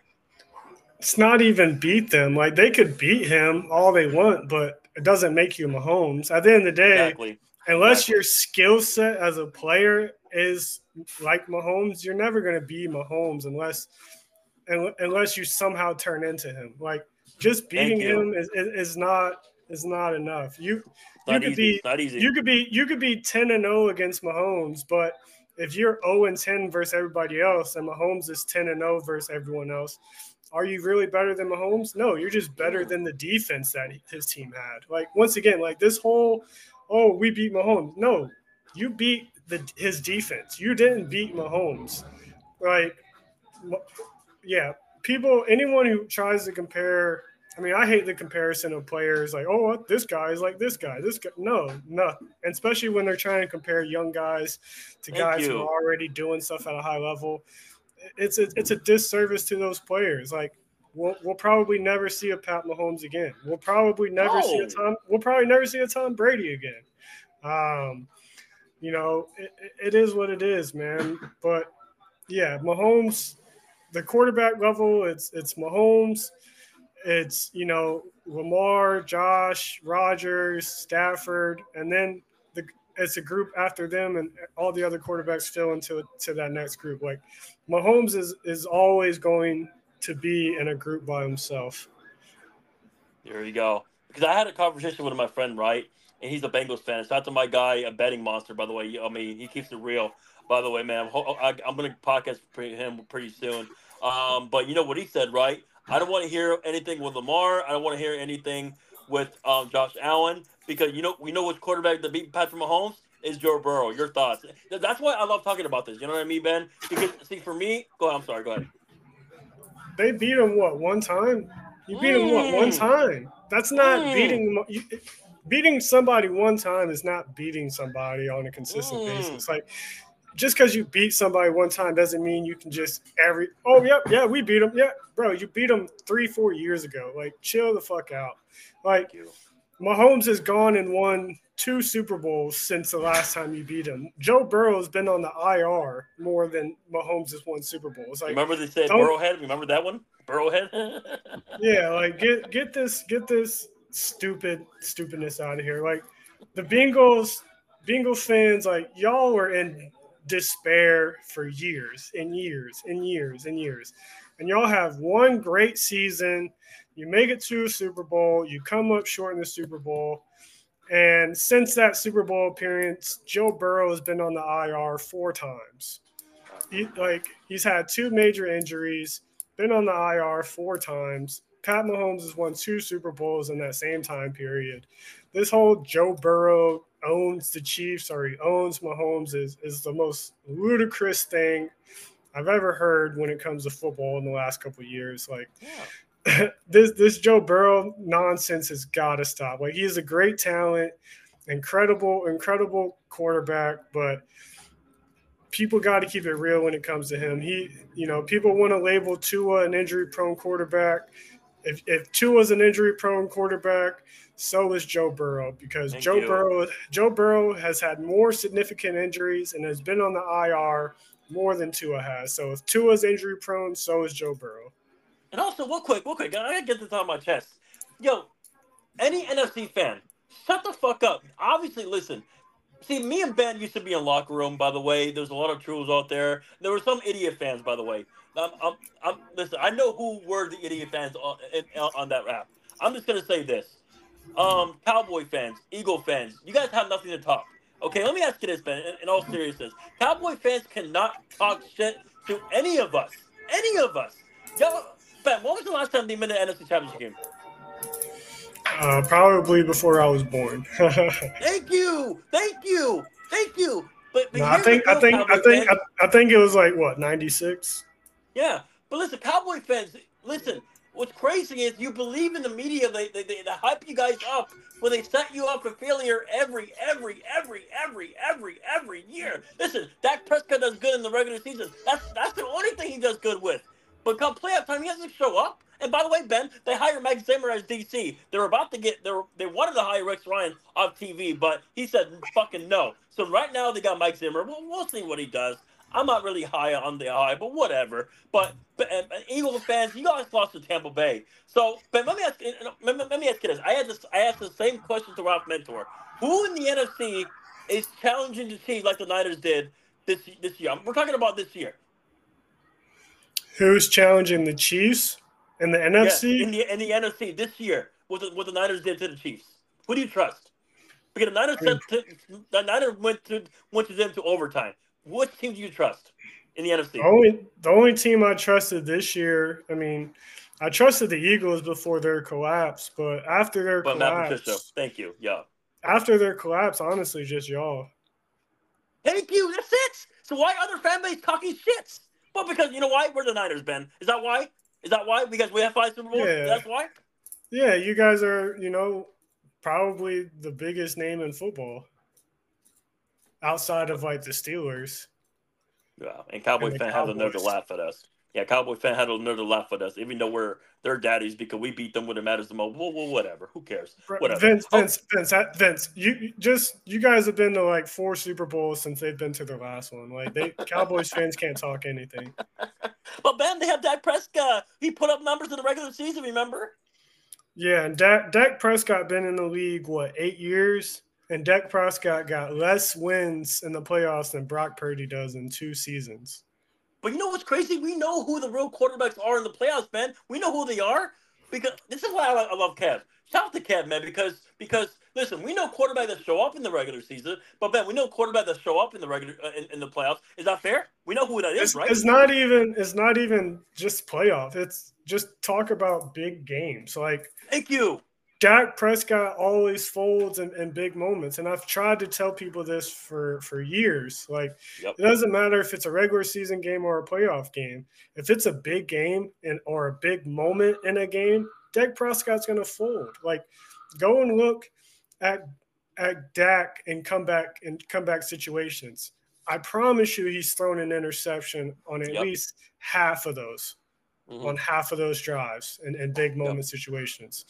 Dak is not, like you said, Dak's a good regular season quarterback against, your average to terrible teams in the league. But once Dak has to go face a top tier team, he's going to fold. He's going to collapse.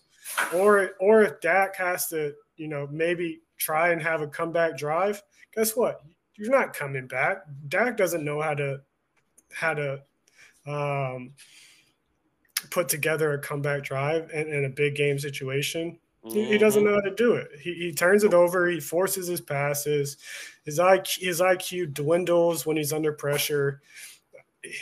He's a good quarterback, but he's not a great one. People want Dak to be this amazing quarterback because he's the quarterback of the Dallas Cowboys. If Dak Prescott was the quarterback of the Washington Commanders, people would not be talking about Dak the same way they do. It's they talk about him the way they do is because he wears that stupid fucking star on his helmet. And also, real quick, before I move on with the Niners, Andrew Jones, I love you, and I love you as a friend, man. But you know what he said, Ben? I wish you were there on the show on overall. You know what he said? He said Brock Purdy is Jimmy G is. Don't do that, Andrew. Do not do that. Let me ask you this, Ben. Is Jimmy G getting to that Niners team in overtime? I don't think so. Bro, Andrew's our boy, man, but bro, your quarterback was Zach Wilson, dog. And your other quarterback is 40 fucking years old. Worry about your quarterback situation before worrying about another team's. It is what it is, though. Andrew will become a believer within another year or so, but yeah, it is what it is. But yeah, bro, Andrew, just go pay attention to the fucking Jets or something. Go tell us what the Jets have done in the last 30 years. I mean, at least they got Mr. Clean at head coach, right? We love Mr. Clean, right? Don't you love Mr. Clean? The Jets haven't been good since they had Mark fucking Sanchez. Come on, dude. By the way, I love this rivalry because we're playing the Jets next year. You know what Javarius Ward said? So Sauce Gardner said this. He's not wrong though, by the way. I told y'all the Niners might look better on paper, but the Chiefs always find a way. He goes laugh out loud, keeping 100. But you know what Javarius Ward said? But he deleted a tweet. I love this, boy. Your ass ain't never did the playoffs. You watching from the couch, worrying about the sorry ass Jets. Everybody got something to say about the team in the Super Bowl. Your opinion doesn't need to be heard, kid. And guess what? We played the Jets at home, by the way. So anything to say to Sauce Gardner, Ben? He was talking shit right there. Look at that. No, Interesting. I love Sauce. Me too. Me too. Y'all better be worried about Sauce. Honestly, like he gonna have Debo locked up. He gonna have Brandon Ayuk. I believe that. Whoever he's guarded on, he gonna have them locked up. But I believe. I don't. I'm with you. I'm with you. Do you trust I Hackett am. though? I don't trust. No, I don't trust Exactly. anyone. I don't trust that offensive line. I don't trust that defense. Yeah. I don't trust a lot of things with that fucking team. I love Aaron Rodgers to death, but I don't know how good he's going to be at fucking 40. That's what I'm saying. That's what I'm saying, man. And coming off an Achilles rupture, Exactly.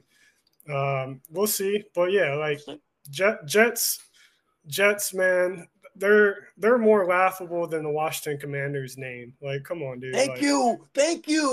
Y'all not even the best team in your own state. Like, come on.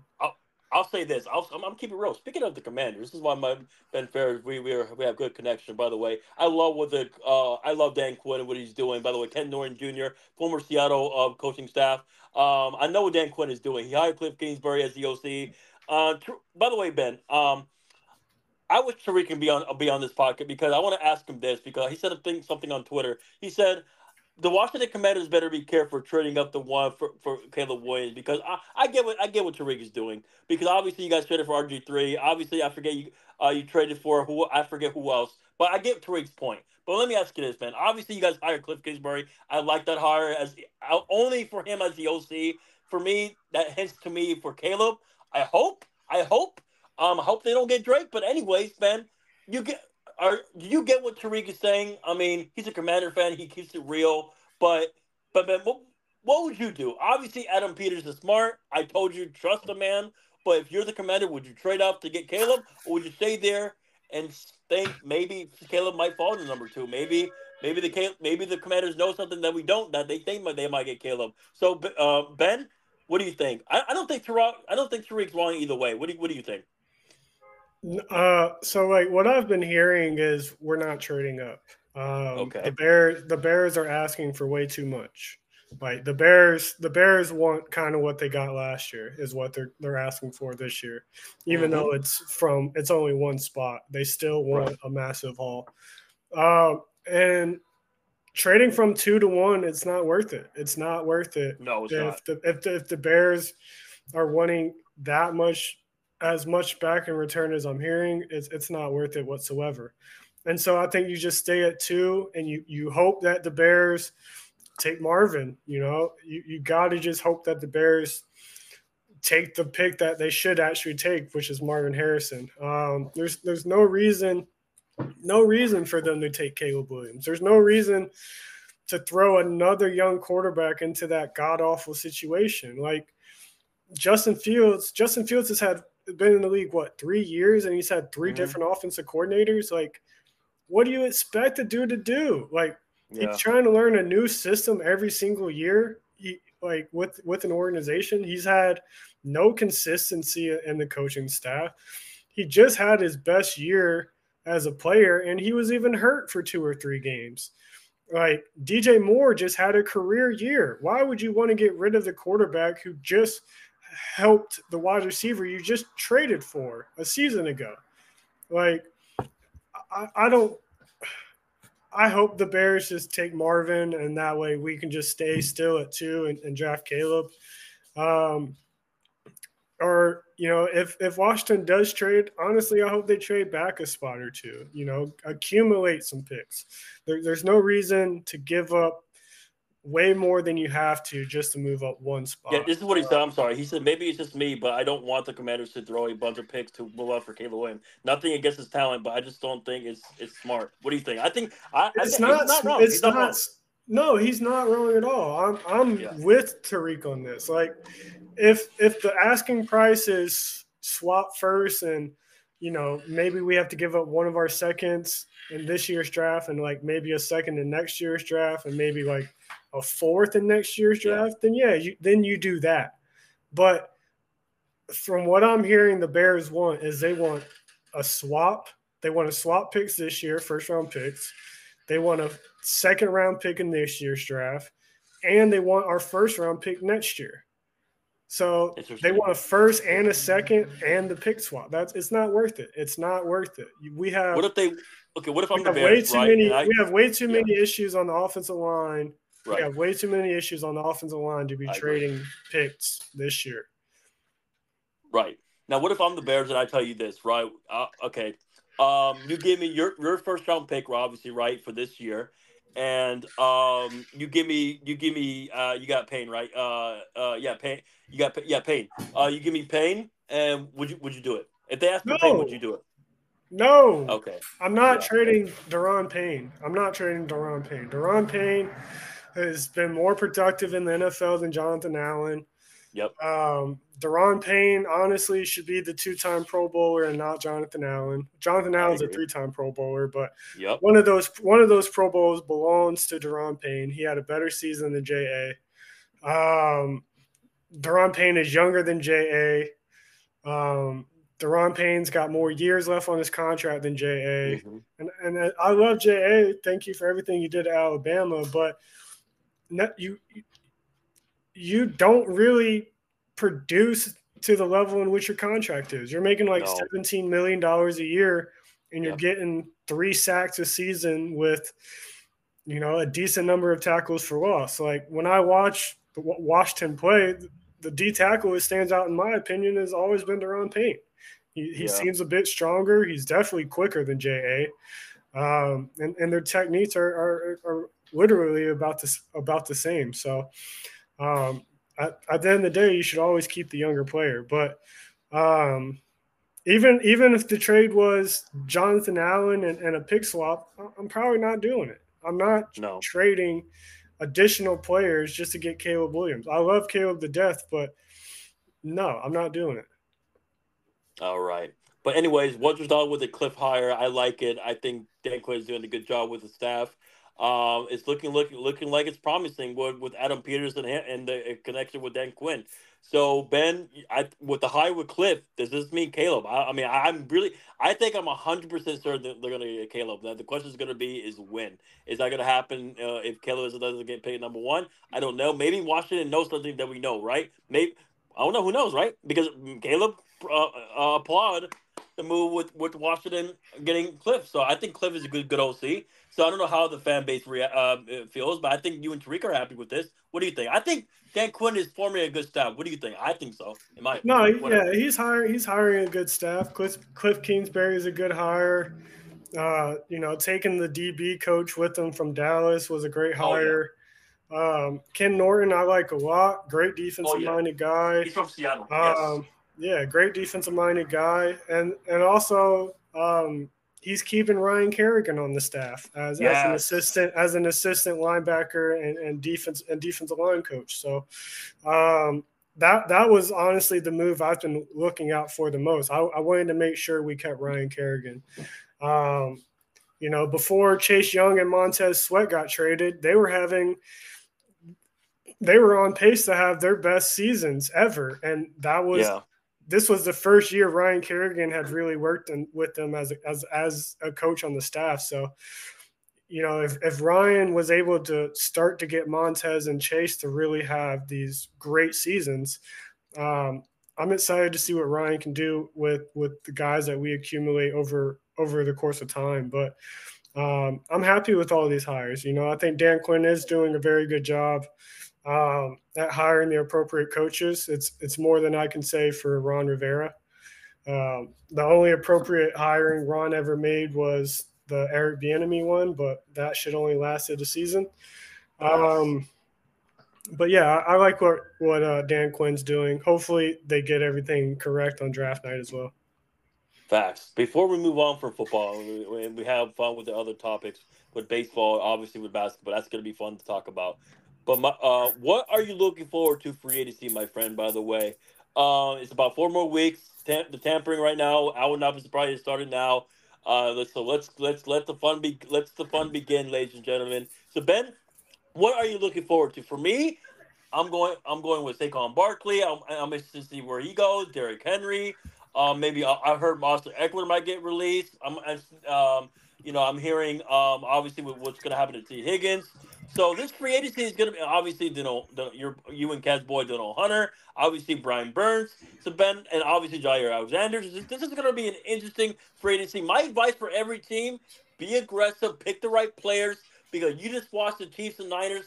There are the most trust teams. There's a reason why half of the league wants the Niners staff, right? Because the Niners are a well-run organization. So with that being said, I hope every teams do well with free agency. But with that being said, Ben, what are you looking forward to, Ben? Which players are you looking forward to where they sign to you? Definitely Daniil Hunter. Get Daniil Hunter the fuck out of Minnesota, please. Facts. That defense is so bad because everyone on that squad is so fucking old or inexperienced. And Daniil Hunter is the only bright spot of that entire defense. He deserves it, bro. He deserves it. Yeah, he deserves it. He's been one of the best fucking D linemen in football for 2 or 3 seasons now. I want to see him go to a team where he's not the only guy on the fucking defensive line. I'd love to see him across from another, superior D lineman or even just paired up with another great D tackle. I'd love to have him in Washington. Team that has the cap space to do it. I can tell you a team. It would surprise me. They were. Go ahead. Houston, the Bears, and Washington can all get him. What about this team? What about this team? It would have surprised me. What about Stan Kroenke and the Rams? The Rams would be nice. Him next to Aaron Donald. Him next to Aaron Donald would honestly be better than Aaron Donald when he was paired up with Von Miller. Yeah. If Daniil Hunter and Aaron, younger. Yeah, if Daniil Hunter and Aaron Donald were paired up together, that would because we got to remember they got a group of young guys as well. Yes, they over do. there in LA with the Rams that they could pair next to Daniil and Aaron as well. And really, put together one of the best defensive front in football. I would love to see him with the Rams. Yeah. I'd love to see him with the Rams, but I'd like to see him in Houston with Will Anderson. Oh my God, Ben, that would be so unfair. But go ahead. Yeah, I'd love to see him. I'd love to see him with Will Anderson. I'd love to see him, like I said, in Chicago with Montez Sweat. Yes. Oh my God. Him and Montez would be so much fun to watch. They have cap space. Yep. Yeah, they got a ton of cap space. But yeah, him, obviously Daniil Hunter, obviously King Henry. King Henry has to go. King Henry, I know a team. Listen to this podcast. Go to the Ravens. Do it. Yeah, go. And I think Henry's gonna take a pay cut, dude. I think he's gonna take some type of pay cut. He's a Bama kid, and Ravens, they love Bama guys. Do you know that, man? They do. Yeah, and him and Lamar would make the most dangerous combo of running back, quarterback in football. Me and Kevin have been talking about this guy. I think he's probably just going to stay in Cincinnati, but T. Higgins. Kevin and I want to see T. Higgins go be a number one somewhere because he is a true number one. Where do you want him to go? What team? Houston. We want to see him in Houston. You put him and Nico and Tank Dell together. Oh my goodness! With C.J. Stroud, Nico would be better suited as a second option. T. Higgins as the number one, and then Tank in the slot. That's one of the best receiving cores in football if that were to happen. Brian Burns. Where's Brian Burns going to go? L'Jarius Sneed is a free agent. Yeah. Antonio Winfield is a free agent. I am very intrigued, not only to see where he goes, but how much money he gets. Mike Evans. Would you be okay with Vaitai? Vaitai's not bad of a free agent too. Maitai, I wouldn't be too mad at Maitai. Mike Evans, if Houston isn't able to get T. Higgins, Kevin and I were talking about them going after Mike Evans. He's from Texas, yep. He's from Houston, yeah.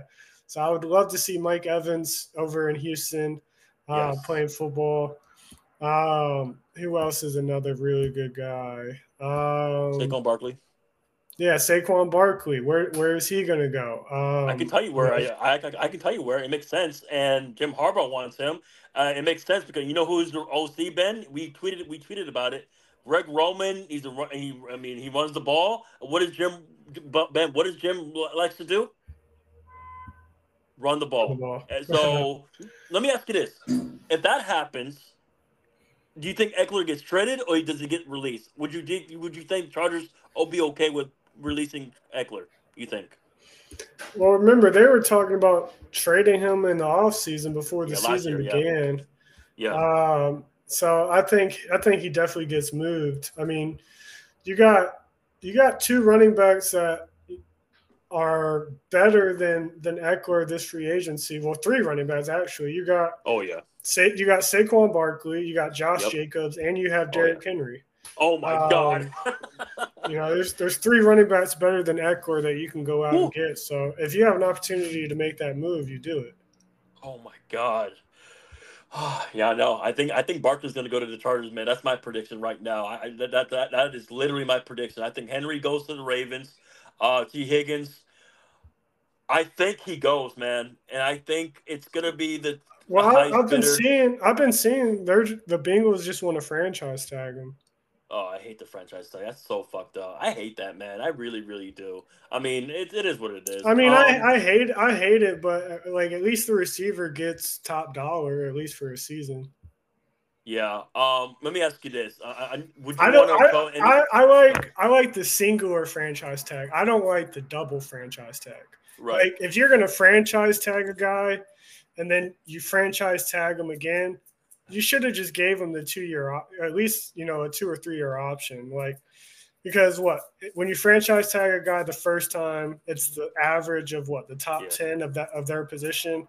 Yeah. And then if you franchise tag them again, it's the top 3, the average of the top 3.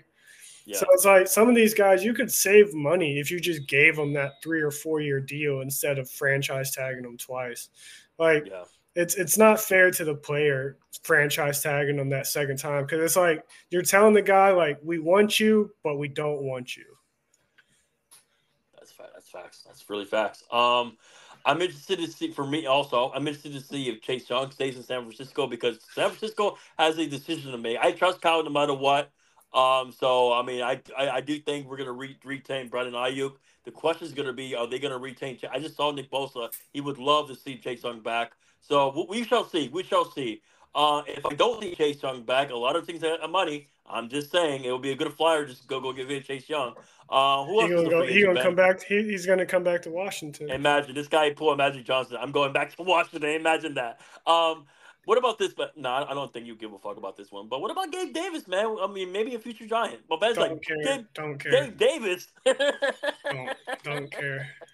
The only other players is obviously Patrick Queen. Yes. Levante David. I would love Levante David.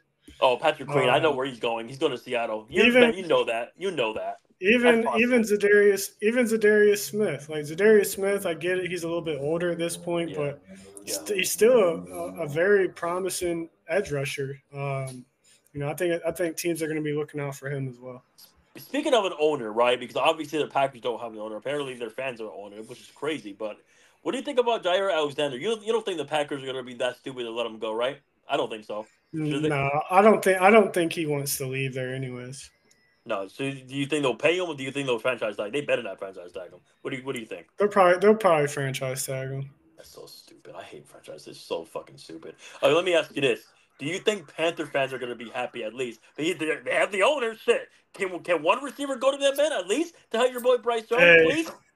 Hey, Panther fans told me last year that they had the better coaching staff and the better players than the Houston Texans. I'm out. We're ending this podcast. Hey, Panther fans believe in that organization. I don't know why. The only bright spot is Bryce Young. It's Brian Burns is too if you can retain him, but currently under contract, the only bright spot in that whole team is Bryce Young. And if they don't surround him properly, Bryce Young might They're not fucked. pan out either He's fucked, because man. He's fucked. Yeah. he's getting hit way too many times. Oh my god, man. It's gonna be a damn shame. Which, by the way, breaking news: the Super Bowl this upcoming year is gonna be in New Orleans. Eagles are hosting, going to Brazil in their first game. It's gonna be on Friday, by the way, which is crazy. But shout out to Brazil fans. You're gonna watch football. That's gonna be great. Um, but yeah. Other than that, I'm looking forward to free agency, Ben. So now, great talking football with you for this year and next year. Can't wait. Free and NFL draft fans, tell your team this: no excuses. You guys have for any teams out there. Y'all have no excuses to draft the right receiver. This draft is literally deep, man. So don't fuck it up. But there's some teams that are gonna fuck it up, man. Let's call it like it is. I don't know what teams are gonna do it, but I'll just say that. Okay, but enjoy it. Enjoy it. Now, Ben, which one want to go first? Basketball or baseball? Which one? Let's do baseball. All right. So Ben, apparently you have a Royals fan. So shout out to him, by the way. Can we get so speaking of Patrick Mahomes? So what a week, right, Ben? So they won the Super Bowl. He's the part owner of the Royals. They pay Bob. See, let's go, small market. This is what I want to see. Pay your damn player. So Bobby Witt, Ben, he got paid. So what was it? 12 years, 10 years. This is what we want to see. Listen, let's keep it a beat, Ben. These owners, they have money. But just play your fucking player. That's it. That's what we want to see, right, Ben? George Johnson, I hope your Warriors fan is happy. Yeah, he's my best friend, Cody. Shout out my buddy Cody. Yes, sir. Yeah, he's from the area, so obviously he grew up a Royals fan. But this is a Royals team that has a lot of young players, Yes, they do. of young players.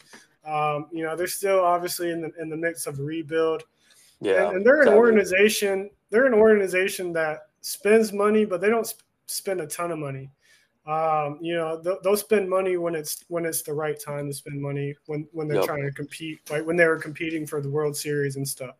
They spent money a little bit during that time, so it's cool. It's cool to see them obviously lock up Bobby Witt.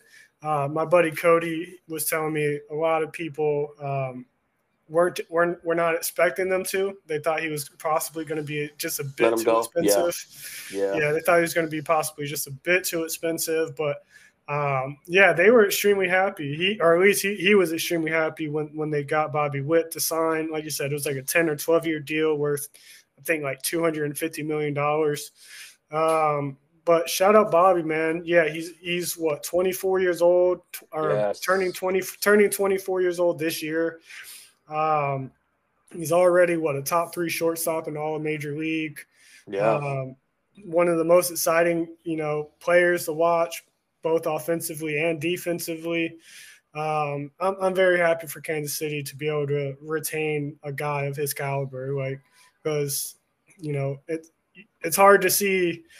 It's not always guaranteed to see a superstar, stay on a small market club for the duration of his entire career. So I'm happy for Kansas City, and I'm happy that Bobby got his money. Listen, I just wanted these owners to make the fans happy, man, especially for the small market teams and for the fans, because even the fans should know, Ben. I mean, they have money. The question is going to be, are they going to pay their star players? For example, that's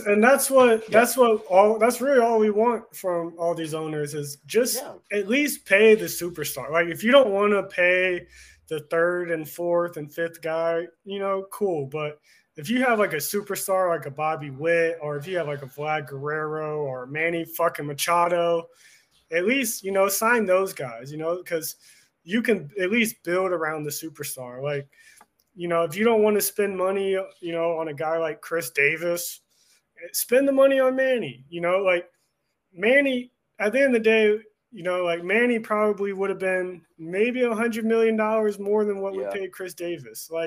So instead of paying Chris Davis, use all that money on Manny Machado, or like Kansas City did. Use all that money on Bobby Witt. Like, at least lock up your superstar. If you have a superstar, a fucking superstar in baseball, probably the hardest sport to find a superstar. At least lock that person up. At least. Yeah. Give the fans a reason to at least come to the game. Like, even if you're losing, the fans will still come to a game if you have a Manny Machado, a Bobby Witt, Yes. or a Shohei Ohtani. If you have that type of player on your team, whether your team's good or not, people are still going to go to the games. Like, look at the fucking Angels, for instance. They Yeah. can't win a fucking game, but people still go to that game. Why? Yeah. Because they want to see Mike Trout. They want to Yeah. see a future Hall of Famer play. That's the only Yeah. reason fans still go to Angel games, is because they know they have a superstar that's a generational player and a future Hall of Famer still on the team. Mm-hmm. Well, speaking of the Angels, right? And remember Arden Marino? By the way, he's a rich owner. He has money. Remember, Ben? He spent it on Josh Hamilton, Albert Pujols. I can keep going. Carlos Rondon, the third baseman for. I'm sorry, not Carlos. It's Anthony Rondon. There we go. But you get what I mean, Ben. He's got the money. It was crazy. You know what's crazy, Ben? How come Otani didn't speak to Arden Marino? Be like, oh, I'll help you out. I'll help you out. But you know why, Ben? Arden Marino doesn't hire the right baseball people, but the Orioles and Dodgers do. But you know what I mean, Ben? That's why Mike Trout and Otani doesn't have a fucking championship right now. Well, championship right now because they didn't have the right baseball people. But it is what it is. And also They were, Ben, bro. They, go they ahead. were Sorry. also putting guys around those two that were nowhere near their prime or That's what I'm completely out of saying. their prime. Like, bro, why is Tyler Anderson on the team? Why is Thank you. Patrick Sandoval on the team? Noah Syndergaard. Uh, why is Anthony Rendon on this team? Like, Thank you. like, come on, like, what are y'all doing? Like, and then what? Bobby Marsh, the most promising guy you had on the team outside of Trout and Otani, you fucking gave him away for a bag of chips to what? The Philadelphia Phillies. So it's like, Yes. the guys that they that they should retain, they can't even retain those guys to No. put around Otani and Trout. So They I don't can. blame Yeah. I don't blame Otani for not going to the owner and telling him a similar deal in which he gave y'all guys. Like, I Yeah. wouldn't want to play for the Angels either, because they haven't Hell no. proven in the entire time Mike Trout's been there that they're willing to put guys around him. Like, and I'm sure people will be like, well, they went and got Albert Pujols. Pujols was like Okay. 75. Pujols was like Exactly. 75 when he came to the Angels. Pujols was done hitting 35 home runs a season the second he came to the Angels. I think the most home runs, I'd have to look it up, but I'd be shocked if he hit more than 30 home runs in a single season with the Angels. You know what he should have done? Stay in St. Louis, and he probably would have had more home runs. You know why? He was used to the National League. How Ben? But hey, guess what? Players don't listen. They want the money. Good for them. Okay, now speaking of the Warriors, right? And obviously, I mean, the reason why I'm bringing them up is because their division, their owners are all obviously cheap. So in other words, the Minnesota Twins, Detroit Tigers, Cleveland Guardians, should be the Indians, but whatever. Chicago White Sox. But you get the idea. I feel bad for these, honestly. Ben, can we send this division to the gutter? It's that bad? Jesus Christ. I mean, it's probably what, the second worst division in all of baseball. The only other division that's just as bad as it is the other Central Division, the NL Central. NL Central. NL Central. Yeah. Speaking of the NL Central, by the way, and I have to mention this. And which, by the way, I got to talk about this team real quick. The Giants, by the way, Ben, they were either going to get Matt Chapman or Soler. You know what they got back? Jorge Soler for a 3-year deal. So honestly, Ben, the Giants are low key making decent move, because let's be real, the Stars ain't going to go to the Giants because obviously the location, obviously it's expensive to go to San Francisco. Sorry, Giant fan, we just call it like it. Me and Ben just gonna call it like it is. But hey, Giants are having a low key, B plus offseason. What's your thoughts, Ben? Jorge Soler, not bad. I mean, what do you think? The Giants are making what, B plus moves this offseason? What do you think? Not bad, right? Not bad. Not superstar, but not bad, right? Yeah, I'm still worried about this team. I don't know that they have a ton offensively yet to Right. really keep up with it. The addition of Soler is great. I wanted Soler in Baltimore. Yeah. If you can add Do a you guys 30. need a DH or no? You don't have who's your DH right now? We could use a DH. It's going to be Ryan O'Hearn and probably Ryan Mountcastle. We definitely Would could you have want used those a DH. two? Would you want those two, or would you want Chapman? I like them, but no, I don't want Chapman. I'd take a Soler. Oh, yeah. I take Soler because, like I said, he's going to give you 35 home runs. I like that addition for this team, for this Giants team, because, like I said, they needed a home run guy. Their home run guy at the moment is JD Davis, and he's getting up there in age. I like JD, bro. Don't hate on JD Davis. JD Davis is nice, but he's getting up there. He's getting up there in age. That's what I'm saying. Yeah. I just think this team is way too far away from really being like a super contending team. Like their best player is Patrick Bailey, and he's still young, bro. He's what 24 years old, about to be 25. Yeah.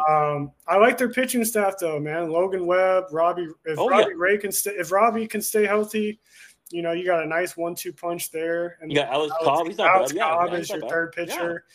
Your bullpen's not bad either. You got Camilo Duvall, Taylor Rogers, and Tyler Rogers. Not bad. They got some decent stuff there, but Jorge Soler, like I said, he should add some power to this lineup. Obviously a little bit of offense, but his batting average is probably going to be around 250-ish. I don't know. It's a good addition, but I feel like they could have maybe have gotten somebody younger. Jorge Soler is 34, 35 years old. So I don't necessarily think he's a piece that you add in the midst of a rebuild, but it's still better than nothing. Right. Now, what was I about to say? Now, Cody Bellinger's still a free agent, by the way. So is Brady Snell for some odd reason.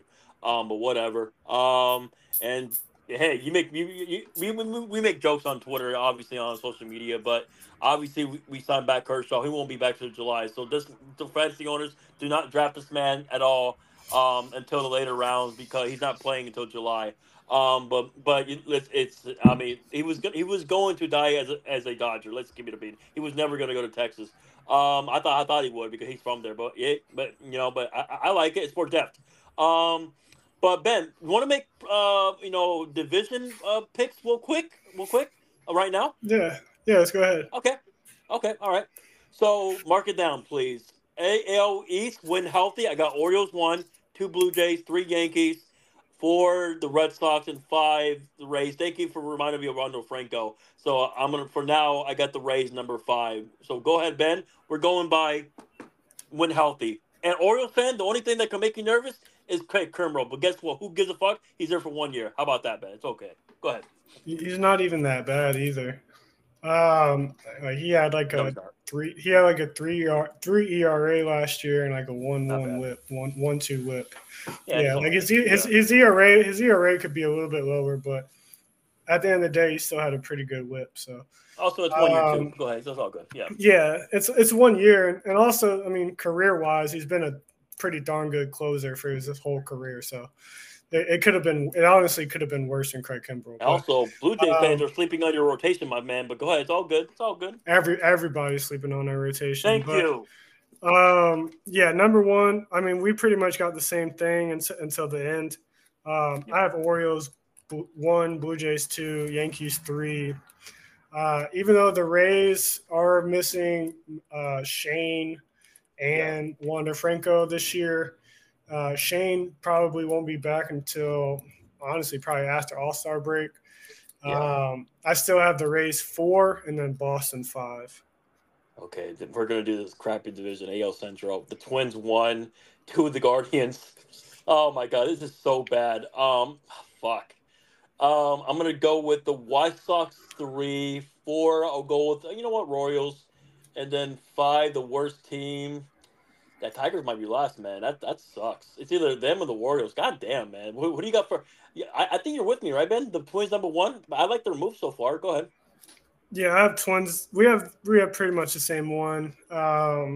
Twins 1, Guardians 2.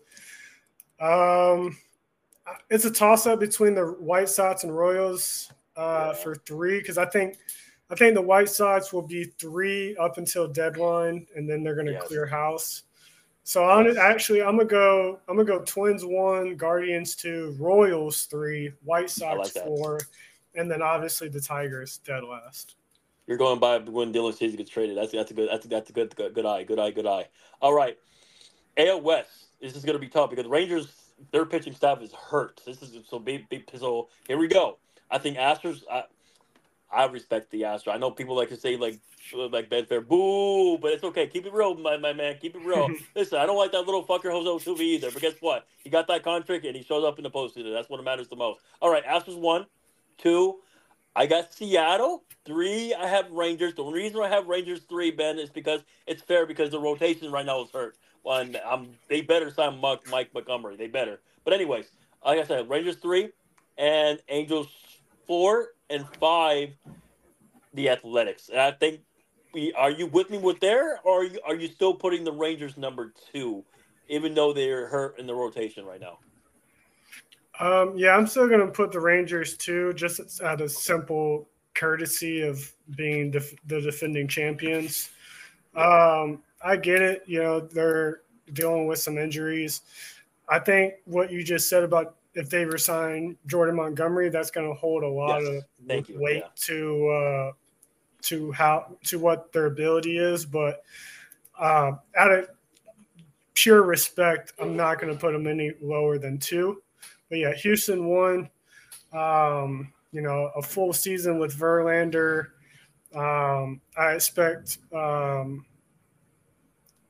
their other rotational pieces to get better. There were times last year in which their rotation struggled.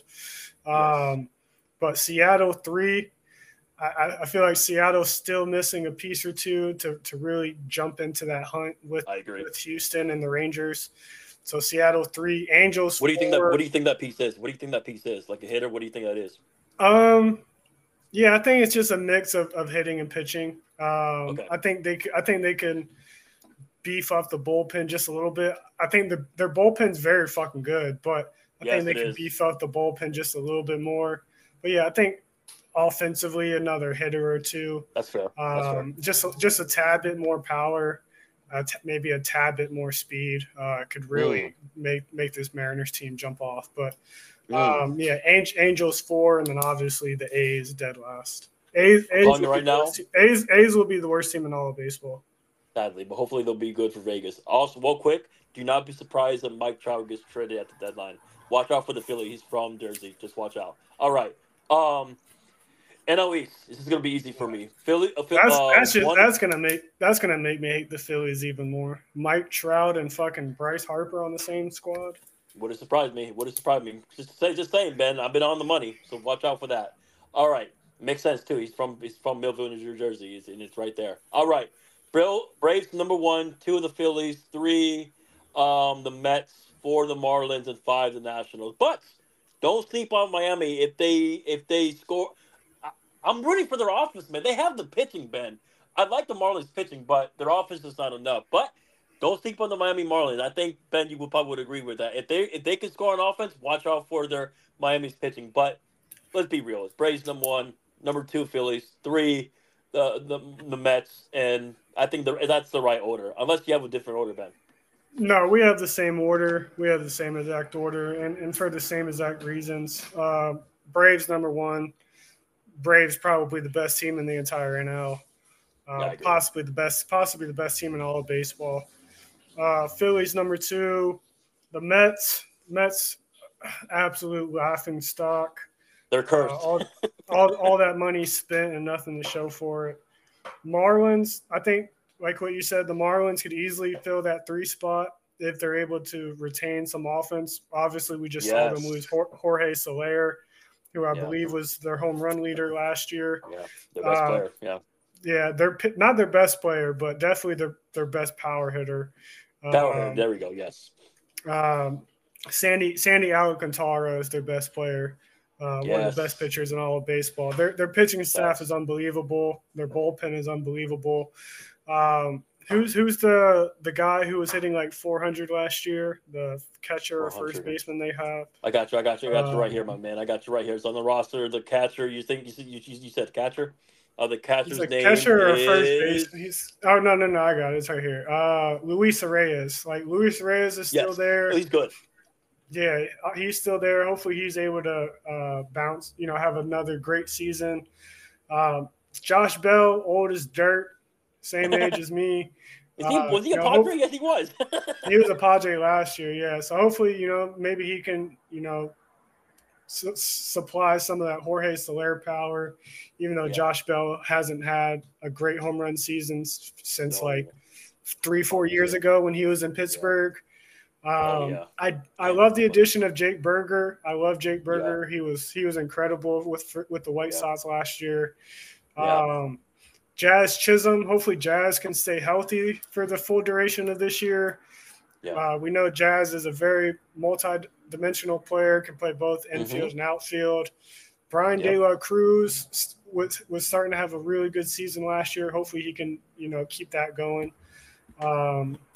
But I like this team, and they got Nick Gordon as well. So I think they're going to run into some issues, but I think at least that pitching staff, like we were saying with Sandy Alcantara, Jesus Luzardo, Braxton Garrett, Trevor Rogers, Max Meyer. Hopefully those guys can keep them within the mix. Facts. All right, the NL Central. If Cody Bellinger signs back with Chicago, it makes sense at this point now. If he does, I got Chicago 1. Don't forget the Brewers manager is now with Chicago, so that's why I got the Cubs 1. 2, I'm gonna go with the Brewers probably. I'm still a believer of Yelich, so 2 of the Brewers. 3, I'm gonna go with the Cardinals. 4, the Pirates, and 5, the Reds. But however, Bob Nightingale, over the reporter, he said, don't sleep on the Reds. They do have the pitching when healthy. Knock on wood. But my thing is that, Ben, how good would their offense be? If their offense does well, the Reds might be a sleeper. Are you in an agreement with Bob Nightingale? Is he on the money on this one? If the Reds pitching stay healthy, if their offense shows up, can they be a sneaky team in this division, Ben? Could you see that with the Reds? You had the Reds where? 5th? I think 5th or 4th. I think you're doing a massive disservice to the Reds. I think you're also doing a massive disservice to the Pirates. Interesting. Okay. I think this NL Central can easily come down to the Cubs, Pirates, and Reds. Like I legitimately think. Explain to the audience. Go ahead. So the Cubs, I think, are the best team in this division, at least on paper, and when it comes to performance when it comes to performance on the field. So I have the Cubs by a slight edge, just a slight edge. But the Pirates and the Reds, not only do they have a lot of their young players who are producing already in the majors, but both clubs have one of the better farm systems in baseball. They do. With even more young players coming up within the next year or two. This Reds team, I'm going to start with this Pirates team. This Pirates team, this is a team we got to remember started off absolutely on fire last year. They did. Mitch Keller was electric last year. Phenomenal, Johan Oviedo was electric last year. And both of those guys are like 26 and 24 years old, 25 years old. Super young guy. David Bednar has been one of the best closers in baseball for the last 2 seasons. He's still healthy, on the team. Yeah, when he's healthy. They just got Chapman, who just came off an unbelievable season last year, to be the setup man for Bednar.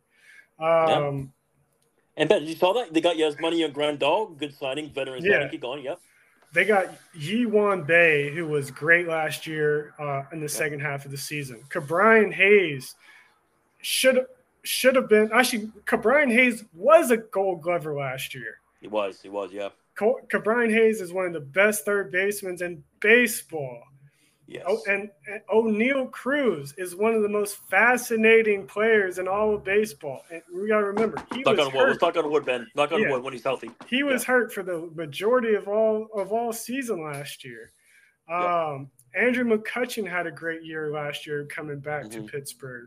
They Yep. just re-signed Brian Reynolds. I'm pretty sure Yeah. he's going to come into the season rejuvenated and happy about getting paid. Yep. Jack Sawinski is one of my favorite up-and-coming outfielders in baseball. Yeah. You told me about him. Yeah. So that outfield is McCutcheon, Reynolds, Jack Sawinski. Infield, O'Neal Cruz, Cabrian Hayes, Ji-Wan Bay. They got Rowdy Tellez at first base. Like this Pirates team is actually a very good team. They're super young. They're super freaking young.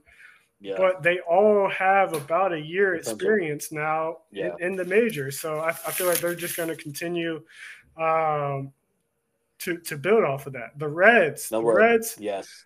the Reds, I think could use some help in the pitching department. I like their starting pitcher. I like their ace in Hunter Green. Yes. Obviously, Hunter Green's got some command stuff he still needs to work on, but Yeah.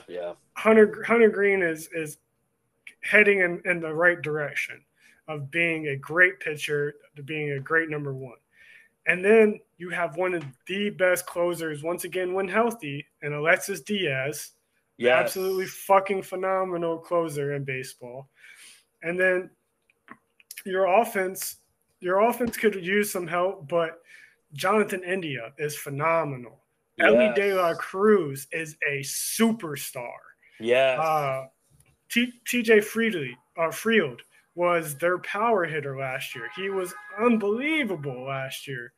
Like I said, I think they could maybe still use some offense. That's but really what they need. I'm gonna put the Reds at 3. So I have the Cubs at 1, Pirates at 2, Reds at 3, the Brewers at 4. I think they're gonna sell house at the deadline. Okay. And then the Cardinals. The Cardinals, to me, haven't done anything via the draft. I haven't heard of any of their young players really coming up. And I get it. Some people pitching. Their pitching looks good. I'm not gonna lie. Their pitching looks good. I'm talking about their bullpen's not good. Their bullpen isn't good. You got Ryan Hesley as your closer, but outside of him, it's pretty bad. I mean, but like your starting pitching is good. They probably have the best starting 5 in that division. With Sonny Gray, Miles McCollum, when Miles isn't pitching like a jackass like he was last year. Lance Lynn as well, when he's not pitching like a jackass. Former Dodger? Really good. Yeah. Man. And that's the only issue with their pitching staff is they're all old as shit. Sonny Gray is 33 years old. Miles McCollum is 34. Lance Lynn and Kyle Gibson are 35. So your pitching is kind of old, but like that's 4 good names: Sonny Gray, McCollum, Lance Lynn, Kyle Gibson, and then your 5th pitcher is your up and coming guy and Drew Rom. Like it's not bad. It's not bad at all. Like I said, Ryan Hesley is really your only bullpen guy, but I mean you still got Wilson Contreras, you still got Paul Goldschmidt. You got Matt Carpenter's old ass. You got Nolan. You still got Nolan Arenado, arguably the best third baseman in all of baseball. You got Tommy Edman still. Tommy Edman still, one of the most multi-dimensional fielders in all of baseball. Can play every infield position and every outfield position. You still got a super young potential superstar in Jordan Walker. But I don't know. To me, there's just something missing about this Cardinals team for me to like really grasp onto. Like when you look at it on paper, like their guys look really good, but some of their guys to me are just, outside of their prime. Like if this team was assembled 2-3 years ago when, Kyle Gibson and Lance Lynn were 31 and Miles was in his late 20s and Sonny Gray was in his late 20s, and Carpenter was in his, early 30s and Arenado was in his late 20s. Yeah. I would give this team a much better chance to be good. But with some of these guys either being at the cusp of their prime or already past their prime, I think it's just going to hurt them a tad bit. Yeah. This is going to be a fun division to talk about because I really like what the Diamondbacks did, man. They got playoff Jock Peterson. He got 2 rings. They got play that won rings, man. Jock Peterson, Eduardo Rodriguez. No, I like it, man. I really, really like it. So for me, obviously, I'm gonna be a homer. Dodgers. I think we're gonna over 100 wins for me. So hopefully we stay healthy. So Dodgers 1, 2, Arizona Diamondbacks. It wouldn't surprise me if the Padres were number 2 though. The Padres are so good, by the way, ladies and gentlemen. They got some Korean guys, players. Obviously, don't forget about Manny. Don't forget about Tatis, and don't forget about that shortstop for the Red Sox. But 2, the Diamondbacks. 3, the Padres. 4, the Giants. And the Rockies just suck, so they're obviously in the rebuilding mode. So, Ben, are you in that order, or are you? Go ahead, go ahead. I think are we the same here, or you got the Padres number 2 still? No, I think we're in the same order. You guys Okay. first, D-backs 2, Padres 3, Giants 4, Rockies 5. If the Padres can find a way to get Blake Snell to come back, I'll probably bump them up to number 2 just because I like Yeah, you, Darvish, Blake Snell, Joe that's Musgrove, fair. and Yes, Michael yes, yes, King as a yes. legitimate top 4. So I was, Um, yeah, working. Yeah, bullpen is where I had the issue with them. I think yeah, their yeah, bullpen is absolutely atrocious. It was absolutely atrocious last year, even with Josh Hader as the yeah. closer of that unit. That's I crazy. think Yeah, there's a lot of inexperience in this yeah, bullpen. I think there's yeah, a lot of youth in this bullpen. yeah, yeah, So I think that's going to be a massive, massive issue with them, yeah. which was pretty much the issue last year is they couldn't close out games because their bullpen just kept giving up fucking runs. Sure. But Yeah, offensively, they're still a great unit. You still got Jake Cronenworth. You still got Ha-Seong yeah. Kim. You still got Manny Machado. You still got Bogarts. Um, and you still got Fernando Tatis. That's Obviously, yep. you don't have Soto anymore, so No. you lost MLB's walk leader, and you lost one of the most powerful guys in all of baseball. But it's not like Soto was great for him last year, anyways. Like Soto Yeah, had yeah, probably a down year in terms of batting average. yeah, Um, it's just a very difficult park to play in. It's a very right. difficult park to play in. Um, I But wish hey, they the got some Korea team. guys that can hit. They got right. That's not bad. Yeah, So I wish them nothing but the best, but yeah, I think that bullpen's going to cost them again this year. yeah. Watch out for Hong Sing Kim, the Korea guy. He's good, man. They got some I good love Korea I guys. love I'm telling you. Ha-Shin Kim has been there for like 2 years, but yeah, he's Yeah, he's phenomenal. He is yeah. absolutely phenomenal. I don't know how the Padres do it. And this is why you know what our first game is against them in Korea. So there you go. So shout out to baseball, man. I don't know how they do it. They love the storylines, man. Let's go. But yeah. Okay, now Ben, this is gonna be hard, Ben. The wild cards for the let's do which one want to do first? The NL wild cards or the first or the AL wild cards first? We do, Okay, NL. I'm going. It's easy for me. Phillies 1. It's gonna be Phillies and who shit. I'm gonna go Phillies and Diamondbacks. No, I'm sorry. Diamondbacks 1 and 2 is gonna be the Phillies. I think that's what's gonna be the wild card game. What do you think? Yeah, yeah. You said Phillies Diamondbacks. Yes, yes. Yeah, I think we got the same one. Um, yeah, I think the Reds and the Pirates, I think would come up, probably 3 or 4 games, maybe even more short Yeah. from the Phillies and the Diamondbacks. So yeah, I think that's a good one for the NL, Phillies and Diamondbacks. No, do the Phillies get revenge on the Diamondbacks to walk for like hey, or do the Diamondbacks get them again, Ben? Because so what do you think with Jock and Eduardo Rodriguez? I like I Diamondbacks think chances. Go ahead. I think I'd probably still get to the Diamondbacks. They Me didn't too. really they didn't really lose much in the offseason. Like you No, said, they got no. Jock Peterson, who's a great DH. He's got ring. Um, Yep. Corbin Carroll is most likely going to just continue to build off the season he had last year as a rookie. Yeah. Lourdes Gurriel is phenomenal. Ketel Marte had a great season last year. Hopefully he builds off that. You still have Christian Yeah. Walker, one of the best power hitters in baseball. Oh yeah. Oh yeah. Um, I'd like to see their bullpen get a little bit better, but it's still not bad. But I think the addition of Eduardo Rodriguez from Detroit is really going to help this Oh yeah. this rotation like a motherfucker. I mean, Yes. Zach Gallen, Merrill Kelly, Eduardo Rodriguez, Woo! and then Woo! Tommy Henry. That's Woo! a great four to have. So, Oh, I agree. The Phillies, I think, have more offense than the Diamondbacks, but I agree. that pitching for the Diamondbacks is absolutely insane. I'm just saying, man, it would have surprised me in one bit. All right, for the AL, I'm going with the Blue Jays, and I'm going with ooh shit, this is where it gets tough. Well, this one's pretty easy. No, I mean for the second one, it's gonna be it was should be. Well, since I have Seattle too, I'm going with I'm going with Seattle, Ben. I really do. I really am. I'm going with Over the Seattle. Yankees. Yeah, I don't think Yankees get it, man. And I don't. over the Rangers. Yeah, I'm going by the injuries, bro. I'm going. You see, if the Rangers were healthy pitching wise, with obviously with Degrom and obviously with Scherzer, yeah, I would pick them. But bro, I think the injury with the pitching, it's gonna fuck them over. So I think for me, I like what I'm seeing from Seattle. I think Seattle makes it. I really do. So Seattle versus what I say? Seattle versus what I say? I'm sorry, it was Seattle and You said Blue Jays. yeah. I like that series. I'm not gonna lie. One game series, not bad. What do you think, Ben? Who's your AL wild card?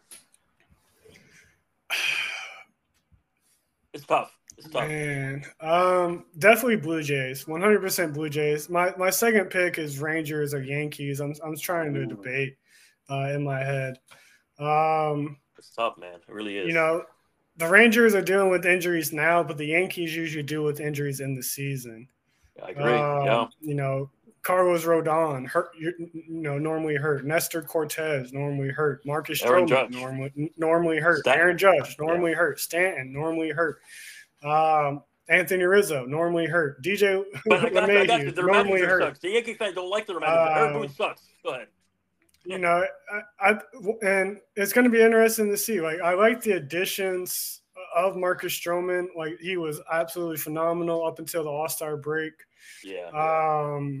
You know, and like their starting five was great. You know, when healthy, Garrett Cole, Rodon, Cortez, Stroman, and Clark Schmidt. Bullpen's not bad with Clay Holmes and Ian Hamilton as your two primary big pitchers. And your offense isn't bad. Jose Trevino, Anthony Rizzo, Gleyber Torres, DJ LeMahieu, Anthony Volpe, Alex. You know, they got the addition of Alex Verdugo, Aaron Judge, Juan Soto, and obviously Juan Carlos Stanton. I know these guys want to have a bounce back year so badly. And on paper, they look like the better team, and they're currently healthy. So I'm going to go Blue Jays, Yankees currently as it stands. So if my scenario happens, I think Blue Jays beat the Seattle. Sorry, Seattle fan, but I'll be rooting for you guys. Shout out to Mina Kime and shout out to Seattle fan that I know. Ben, who would you got? Blue Jays or you said who else? I'm sorry, you said Blue Jays and who? Yankees. Okay, who was that one? Who was that? I got Blue Jays. I got the Blue Jays winning. Yankees fall short, and you know what, Ben? You know what Andrew's gonna say? They're a small market team. Look at that, Ben. And you know what that means? Yeah. Even though they're paying three guys or four guys actually well over $100 million, they're still somehow a small market. It makes no sense. You're only the most expensive payroll in all of baseball, but hey, whatever. Shit, if that happens, man, oh my God, when Aaron Boone gets fired and when Juan Soto walk, we'll find out. The Juan Soto's bidding is going to be interesting. I'll just say that. Now let's go with MVP for both AL and NL. I'm going AL. I'm going with. But you know what? I'm going to do it for you. You know what I'm going to say? Adley Rutschman. How about that? Nah, see, I don't want you to believe in Adley now. You've been giving me. You know what? Your pick is your pick, but I'm just giving you shit because you've been talking crap about Adley to me for 2 years now. You've been giving him his credit, but you've also been saying JT Realmuto was better. Well, my bad. It's not my fault. You guys have a good backup catcher now with Justin McCann and now with Adley. But go ahead, it's all good. You know damn well McCann is not on Adley's level, but I know that, but he's a good backup, right? He's a good backup, right? No, he's a good backup, but he's only going to be the backup for one more year until Not Samuel bad. Basallo But go makes ahead. What's his. your MVP? I love the Adley one. I definitely think Adley's going to have a better season than he did last year. But this is a guy I wanted it to win it last year, and I'm gonna keep saying it. I'm gonna keep saying this dude's name until he wins it. Vlad Guerrero Jr. Man, I think Vlad Guerrero is gonna win the AL MVP. Hey, yo, Ben, you have a message that said to Justin Turner or Kevin Gosman? Kevin Gosman this year? Remember, Turner says, fear the beard. Remember that. I don't care about what Justin Turner is doing. But for Kevin Gosman, maybe put yourself on the IR anytime you have to go up against the Orioles, because I'm pretty sure ever since we let go of Kevin Gosman, he's only beaten us like twice in his career. So, and this remember, this is the same guy 2 years ago that said you're supposed to beat the Orioles more often than not, and he's only beaten us once since he made that statement. So yeah, Kevin, I mean, if you want to keep losing, keep running your mouth, but until then, maybe worry about your performance and not what you're saying in a press game conference. Don't forget Aaron Judge. He runs his mouth against your park too, so don't forget about that. Oh my goodness. Let's go baseball. Why? I didn't know this was a build-a-park. Normally all those hits to left field would have been home runs. Man, shut the fuck up. All I'm gonna say, hey, Aaron Judge, our guys didn't have any issue hitting that shit to left field. All I'm saying. Nope. Oh my god, it's so funny. You have literally the best manager in the Yankee fans. Aaron Boone sucks. It's all good, bro. It's all right. All right. We have the best manager and general manager in the NL East, or in the AL East. There you go. That's facts. And the Yankees don't. It's all good. All right. Be happy, my friend. All right. Now, NL MVP when healthy, going Shohei Ohtani. But this is tough putting it out. It's really tough. What do you think, Ben? Well, you can't have Shohei. Shohei's not playing this year. Yes, he is. For hitting, yes. He's not. That's some crap, but whatever. Well, you think he's Super Saiyan, or you don't think? Okay. Oh man! And I can think somebody else. Fuck it. No. That's your pick. That's your pick. All right. NL MVP. I think it's going to be a two-time winner, man. I think it's going to go back to the same guy who won it last year. I'm going to go with Ronald Acuna Jr. Okay. I hope he stays healthy though. But yeah, that's a good pick. That's a really good pick. All right, let's go with Cy Young. It's easy for me. I hope he stays healthy. Hopefully they give him more runs. With the AL, I'm going with your boy Ben. I'm going with Burns. I think he can do it.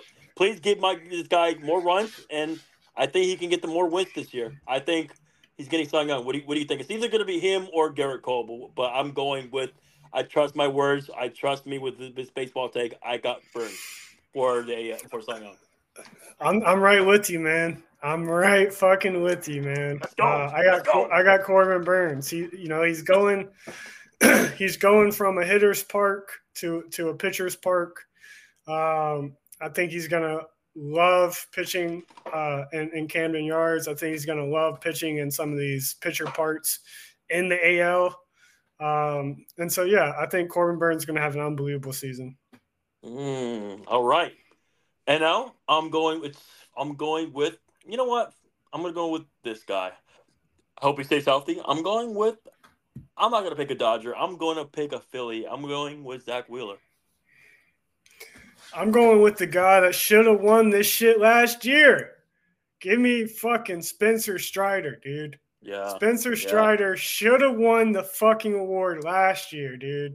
Yeah. I mean, he had an unbelievable ERA, unbelievable whip, and he led Major League Baseball in strikeouts by a fucking mile. How the hell did he not win Cy Young last year? And he was on the best team in all of baseball. I don't get it. Spencer Strider is winning NL Cy Young.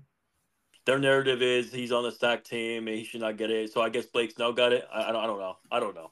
He was, bro.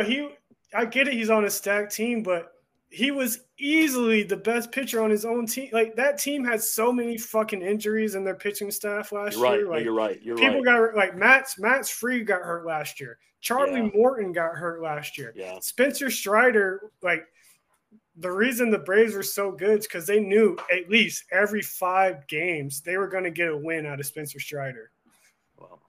Well, guess what? They added Chris Sale, and is he gonna stay? Is he gonna stay healthy too? I mean, they're hoping that he stays healthy, but we shall see. We shall see. The Cy Young for the NL. I know I said that. We said that. I said Wheeler. You said okay. Manager of the year. I'm gonna go with. Whew, this is gonna be tough. You know what? I'm gonna go with my guy. I'm going with my guy Doc Roberts, Dave Roberts. Go ahead, Ben. Who is your NL for manager of the year? Do you think it's going to be the Braves manager, or do you have somebody else? Yeah, I'm gonna go with the Braves manager. I think what is it, Brian Snicker? Yeah, whatever. You got it. Yeah. Yeah, I think they're going to be the best team in the AL or in the NL. NL. It's all right. Yeah. In the NL, so I think you give it to the manager, the best manager in that NL with the most wins. All right. For the AL, I'm going with. I think Orioles going to have a lot of wins, man. I think your manager gets it again, man. I really do. People are still going to sleep on you guys, which is stupid. They don't understand your pitchers, Ben, but it is what it is. They love watching the big market teams, except for you guys. It is what it is. So hopefully, Oriole fans get to learn your knowledge of, because most of your team, most of your fan base, but it is what it is. But yeah, I think it's going to be your manager. I really do. Again, I really do. I think you got. My prediction is you guys get more wins than last year, and I think he gets it again. What about you? Dang, we're gonna have more than 101 wins. I mean, I think so. Yeah. if you guys stay healthy, you got more faith in us than Vegas does.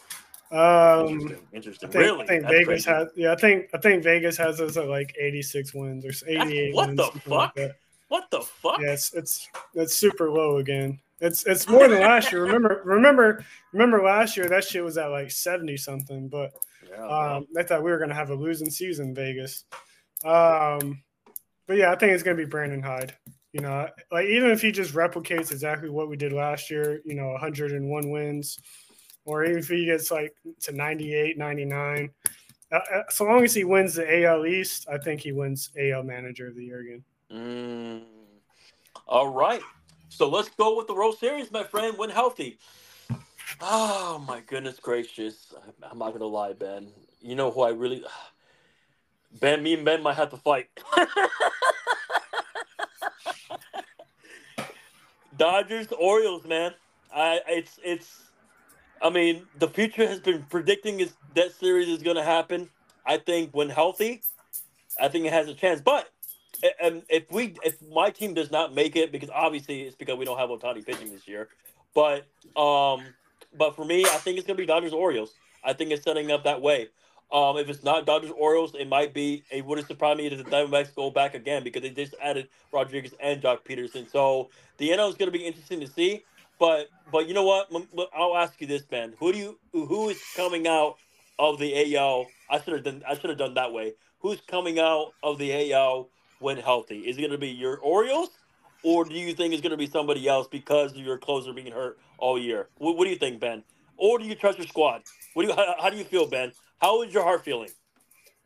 I think it's going to be a 2-team race for the AL. I think it's going to be Baltimore, Houston. I agree. I think Houston getting Verlander back for a full season is going to help them. I expect that the rest of that bullpen to have a bounce back season as well. I agree. Yes. I think they started last season. Pretty slow. I feel like that's going to change as well. So yeah, I think it's going to be Baltimore or Houston coming out of the AL. And what about the NL when healthy? The NL, I think it's going to be you guys or the Braves. If it's not I you, agree. it's the Braves. If it's not the Braves, it's you guys. Especially when fully healthy. If it's the Braves, it's because Ohtani's not pitching, right? That's fair. You know what I mean? Yeah. And that's fine. I mean, that's the Dodgers' excuse. We don't have Otani pitching, but at least he's hitting. That's a good thing. So, and I'm not even mad about that. People are gonna. And by the way, we're gonna be the villains. People are gonna laugh at it if we lose because it's like Mookie Betts said at the Fan Fest. Every game that we lose, people are gonna laugh at us, and people are gonna treat it as the World Series, as it should, because people hate us when we spend money. It is what it is. But I'm happy that my friend Ben Fair is happy because now he's got the owners that are willing to spend money. I'm just hoping they spend their What's own players, spend their own players. Hopefully they re-sign Burn, which I think they will, and hopefully they re-sign the rest of their player, which I think they will. All right. So with like that hey being like said, the classic saying goes, they hate us because they ain't us. So there you go. How about that? How about that? There you go, Ben Fair. But guess what? Fuck all the fans that are hating me and Ben's team because we spend money. But guess what? Your owners are rich and they can spend money, but they don't want to. How about that? All right, now let's go with NBA. Let's have fun with this. So Ben Fair. So Andrew Jones is Knickerbockers, man. They made some moves at the deadline. Here comes the Knicks fans, man. Watch out for us. As they always say, Ben, fear the Statue of Liberty, right? Look, like they say it about the New York Liberty, right? So look at they got shout out to Bojanovic. I believe that's his name, Bojanovic. Yeah, he's on the road team now. I think the Knicks made these moves because they think they have a chance to go to beat the Celtics. That's how I really feel how they made these moves. They got Alec Burks. Let me ask you this, Ben. How do you feel about their trade deadline? And I think they did pretty well. My only thing is, my only worry if I'm a Knicks fan, Thibodeau can still fuck this up because let's keep it a beat. I like Thibodeau for defense, but let's keep it a beat, Ben. He tired his players, man. He ruined D Rose. He ruined Joakim Noah. I mean, Brunson already hurt. Randers already hurt. You get what I mean, Ben? I'm gonna say, So look what he's already doing this year. Like you said, Julius Randle has been hurt a good portion of this year, Mr. and Robinson, yep, look who's been hurt the last like week and a half. OG Anunoby, he just yeah, got there. yeah, Mr. Robinson too. So Ben, your thoughts about their trades? Mitchell is always hurt though. Yeah, that's true. That's very true. So, what you're talking about their trades? I think Knicks fans should be happy. The question is going to be, can they stay healthy? And if they do stay healthy, do you think by these moves they can challenge the Celtics if they stay healthy? I think they can. The question is, do you believe in Tibbs? I don't, but we shall see. No excuses for him. I like that they added guys who can space the floor. They added Alec Burks and they added Bojan. Two guys who can both shoot over 40% from three. But Yeah, one thing both of those guys lack is the ability to play defense. yeah, I think this Knicks team desperately needed defense. I think, like you said, Mitchell Robinson being hurt, I probably would have gone after a big. I I agree. don't believe in Isaiah Hartenstein as your full-time No, starter. Um, and so I think that's going to hurt you a little bit. But I do like that they added depth and they added good depth and depth that's easily expendable after the season and cheap. yeah, Um, and for you addressed kind of two positions that you really needed. With Bojan, you're bringing in a guy who can play both the 3 and the 4. hmm And that means you can take some pressure off of Randall and OG a little bit. And then hmm Alec Burks, playing the 2 or 3 can easily fill in for OG Anunoby, maybe yep, Dante DiVincenzo from time to time, yep, hmm and once again still be able to space the floor. But um, I think injuries is definitely going to be the big deciding factor, and especially hmm seeing who's injured around playoff time. If Julius Randle is still banged up, I don't see them having a chance. Even if Julius Randle's healthy, I don't really see them having a chance. But hmm um, they are a good team at the end of the day. They're playing good basketball, so I'm gonna give them credit for now. But we all know real basketball doesn't begin till playoffs start. So Facts. Facts. And do you think Thibodeau's going to fuck this up in the playoffs? I mean, he has no excuse, man.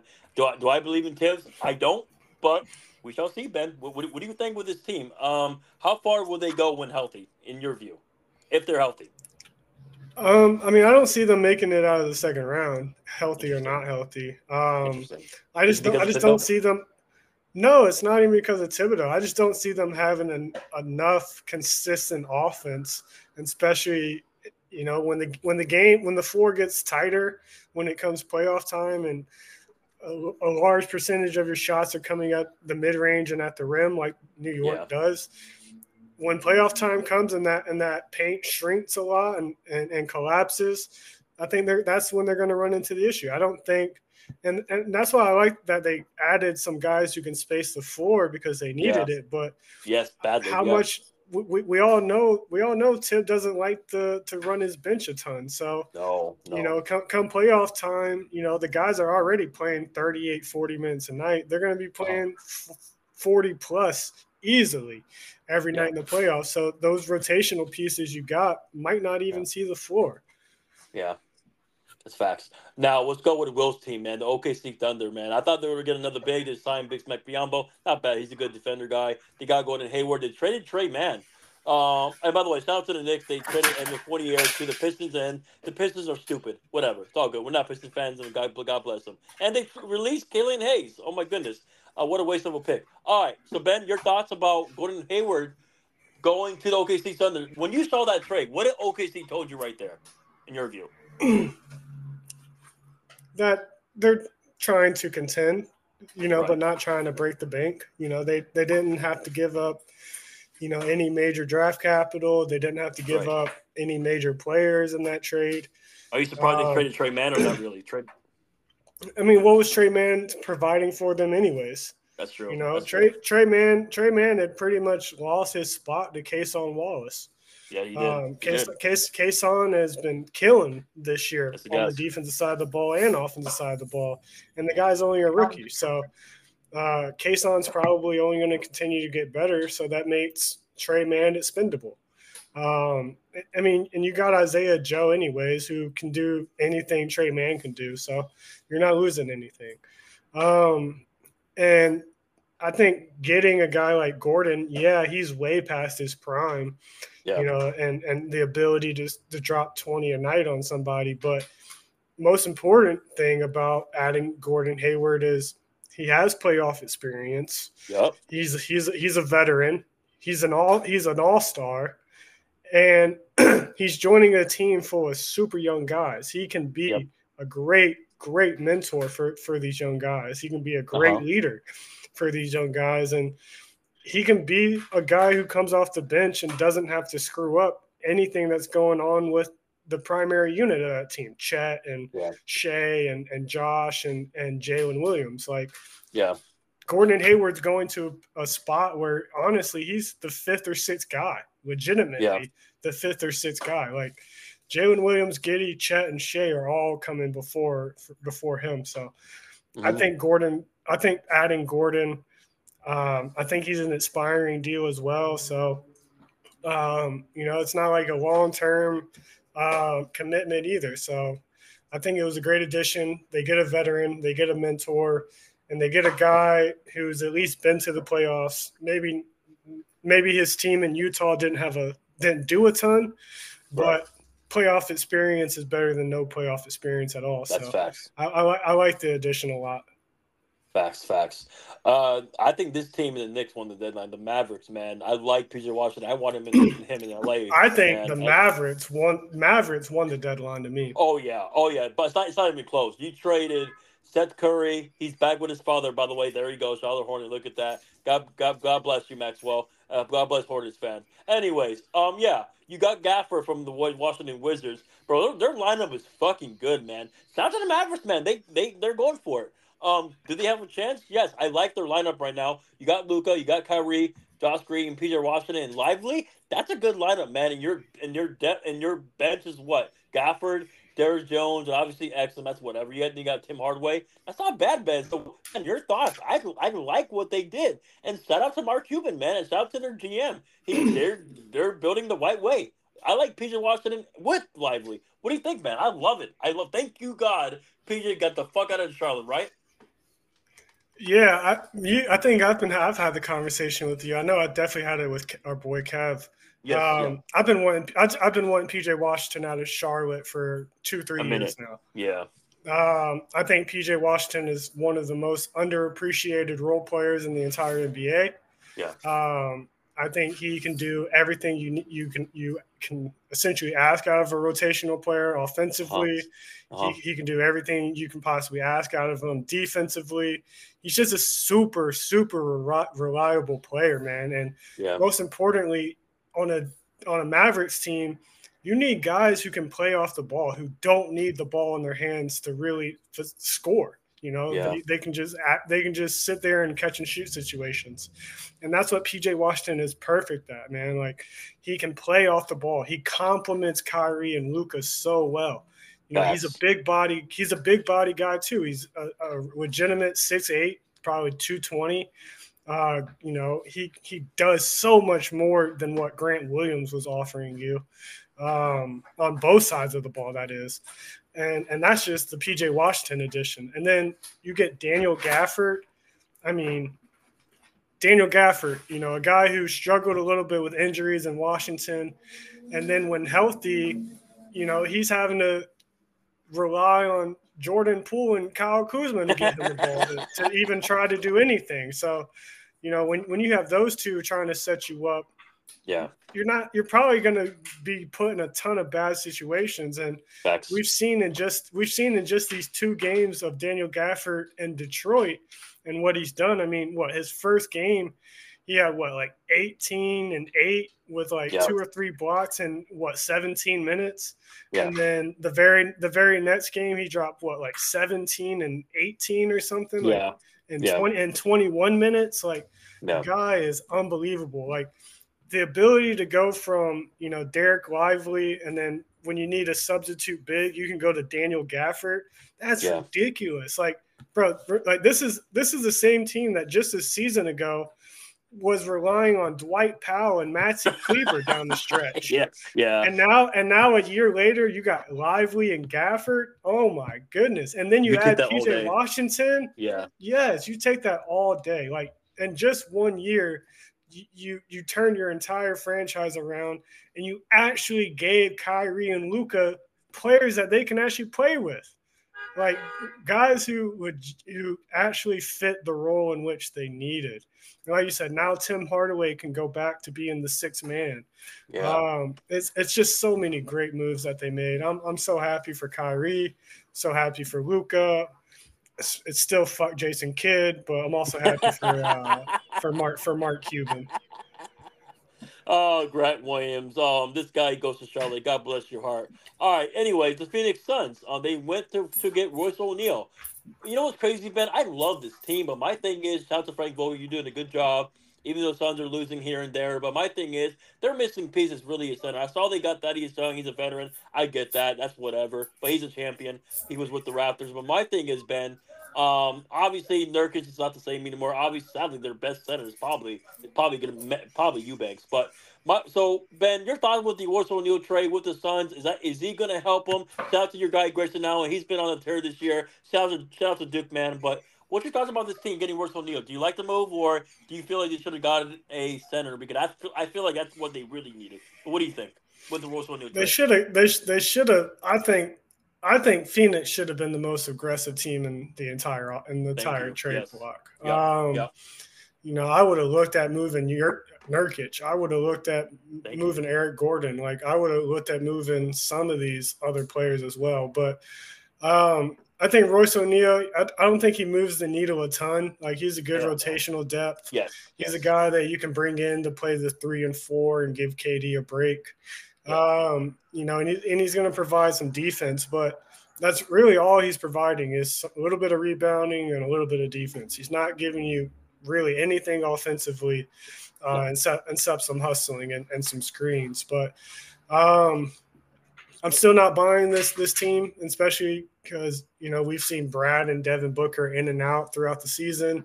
It's crazy that Kevin Durant's the healthiest player on this whole fucking team at 78 years old and 110 pounds. But that just makes Kevin Durant one of the greatest players ever exist. Grayson Allen, been a massive contributor to this team. Somehow, once again, the NBA fucks up, but somehow Grayson Allen gets left out of the 3-point contest, even though he leads the entire NBA.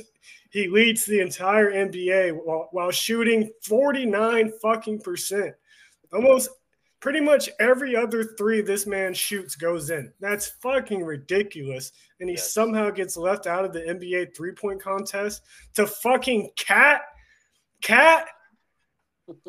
You allowed a 7-foot dude in there over the NBA leading 3-point. Come on, man, get the fuck out of here, dude. But Ben, you know Um, what they want him in. You know why they want him in there because you remember he said I changed the league. That's what he said.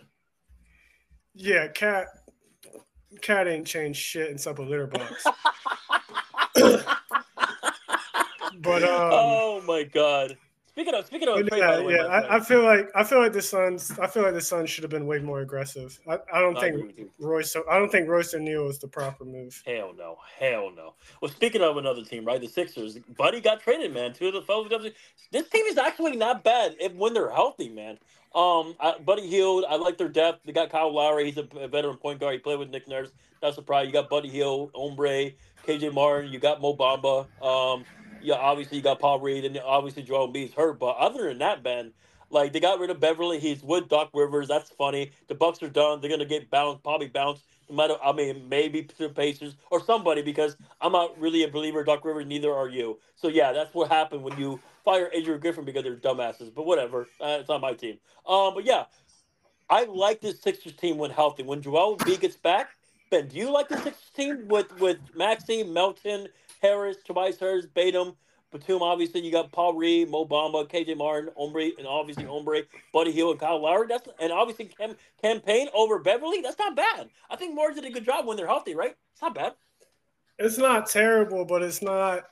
It's not gonna win you a championship. Like I'm sorry to all Philly fans. Actually, I'm not sorry. Y'all can hate me if you want. Really? Okay. Joel Embiid would never win an NBA title as a leading man. He gets hurt. He gets hurt way too often. Right. His conditioning late in the season is fucking atrocious.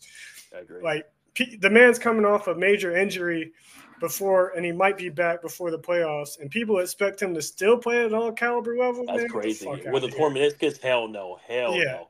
Yeah, I'll be surprised if Joel even comes back.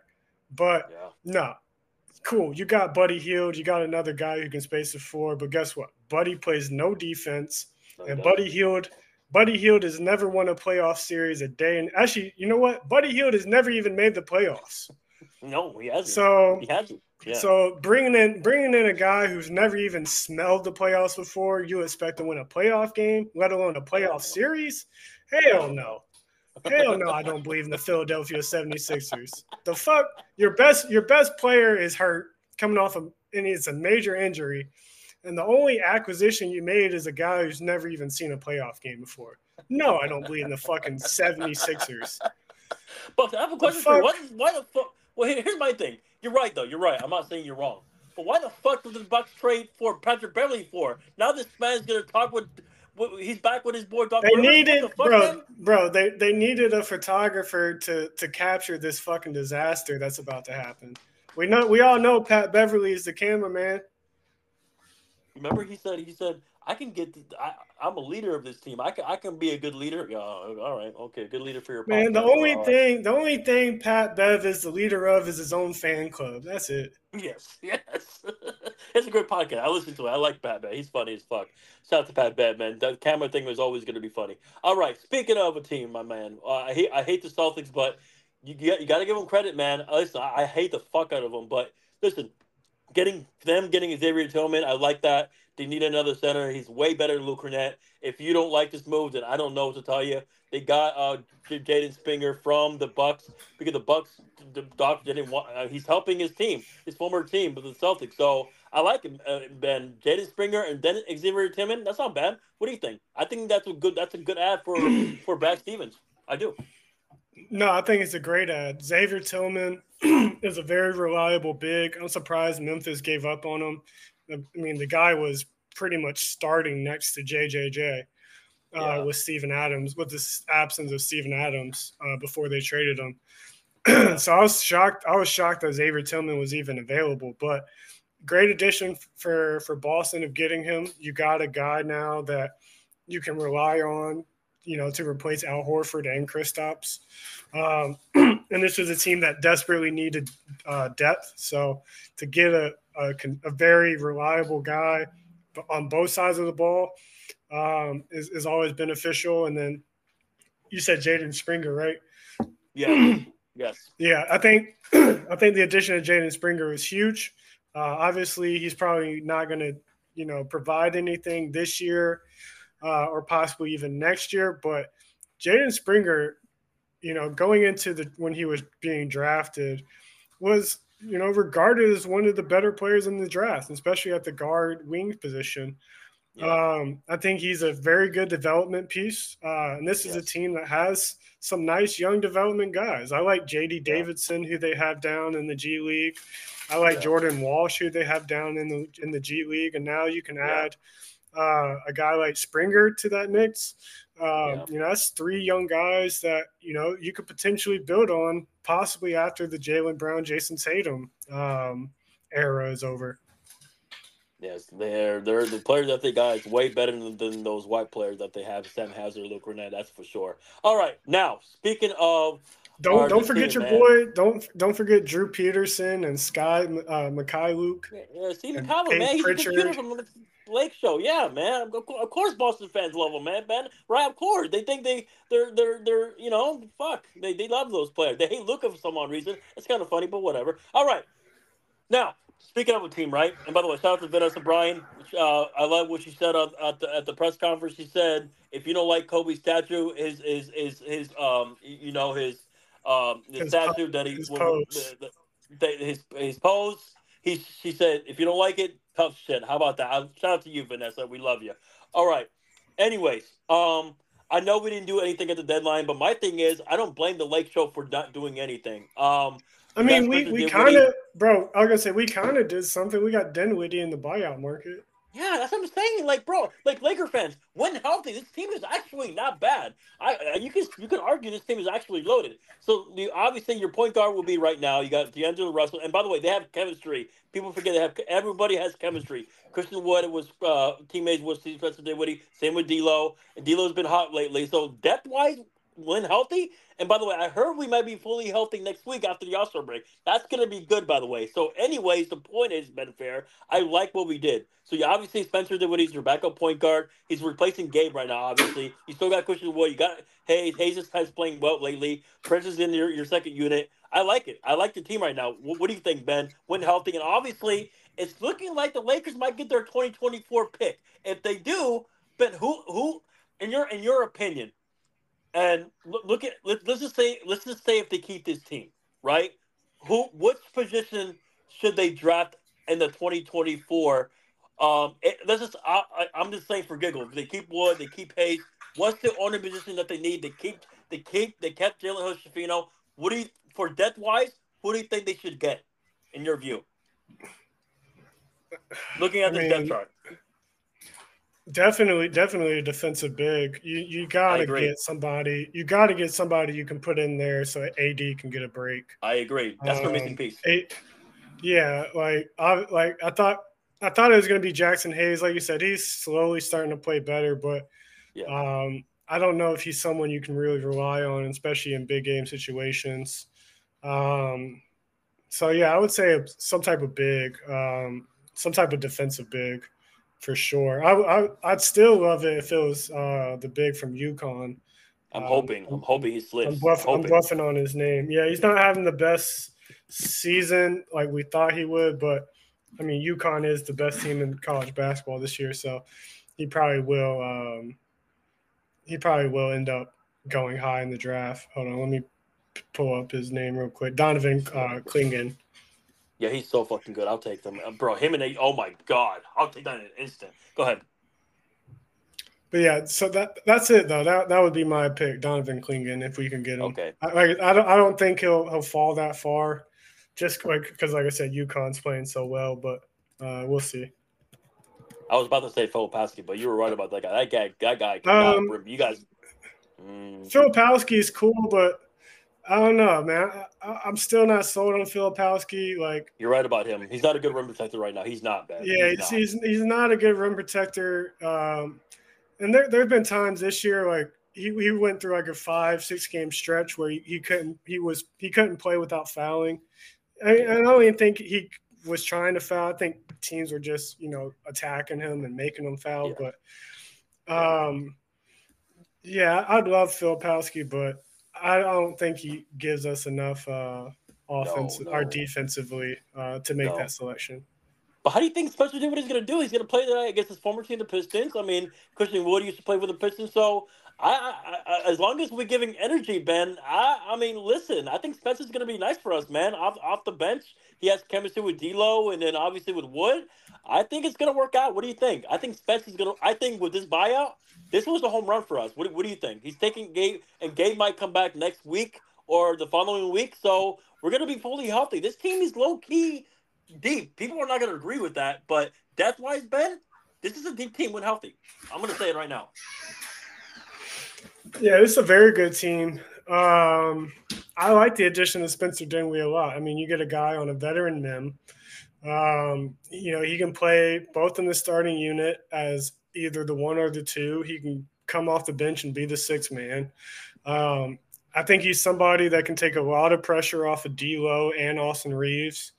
When one of them are having a bad night, I would expect Spencer Dinwiddie to be able to step up in their place.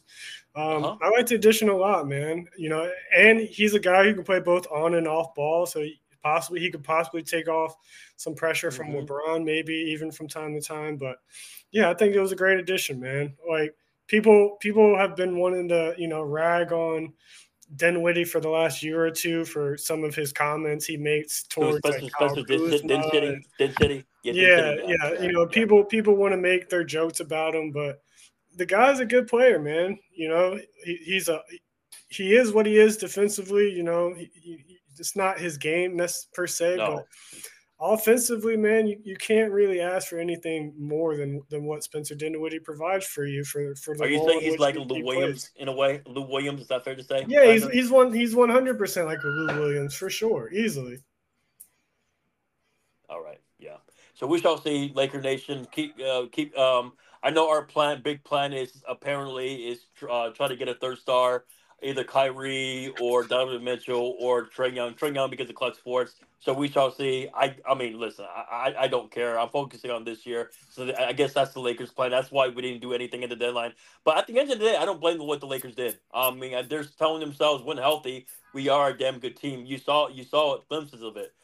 Especially with Vando when Vando was healthy. So, but yeah, it's looking like we're gonna have a fully healthy team by next week, and we shall see. We play the Pistons, and we should beat them today. We should, and then we play the Utah Jazz, and we play the Golden State Warriors next week. And I'm sure we're gonna beat Golden State because I'm not afraid of them. All they have is Steph. All right, and shout out to Potter, by the way, he's looking good for Golden State.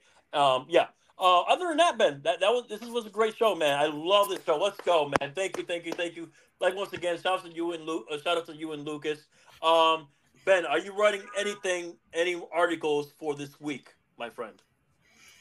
No, not this week. I got a video. I have a video I have to edit for school, so I am completely and utterly busy with school projects. So articles, unfortunately, are going to take a little bit of a backseat for the time being. Okay, but hopefully your next article will be on the Orioles, the young Orioles team. Please, I would want to read that for sure. Now, yes, you guys can follow me at Respectable Vink, obviously at Vinsize 824. But you can plug in your stuff. And once again, great show, episode 81. You know that number, Terrell Owens. What's his famous words? That's my quarterback. Go ahead, Ben. The floor is yours. Give off your social media. Everybody can follow you. Once again, great episode, my friend. Great episode. 81, also the highest total in which Kobe scored. So yes, sir. Let's go, Kobe. Shout out, Kobe. But yeah, you can follow me. You can follow me on Instagram and Twitter at the Sports Veteran. You can also follow me on Twitter at the Hollywood Vet. Like I said, normally I write articles over on Medium.com for the Lions Den. You can still go over there and check them out. They provide top quality content for all types of genres, music, entertainment. So make sure you go over and follow the Lions Den. This was an incredible episode, probably one of our longest, just over 3 hours. But it's all good. An incredible episode, like always. Can't wait to do this next week when we have a little bit more stuff or a little bit different stuff to talk about. Probably more baseball, probably more basketball. All good. So yes, just to entertain the audience. But audience, we love you. Episode 82 will be next week, definitely next week. And We'll see if we get more breaking news with the coaches and everything. But Ben, God bless you. This episode has ended, and I'm gonna post this episode literally in 5 minutes. Peace out. Enjoy your week. Peace. Love ya. Peace. Love you, audience. Peace. See you guys. Peace.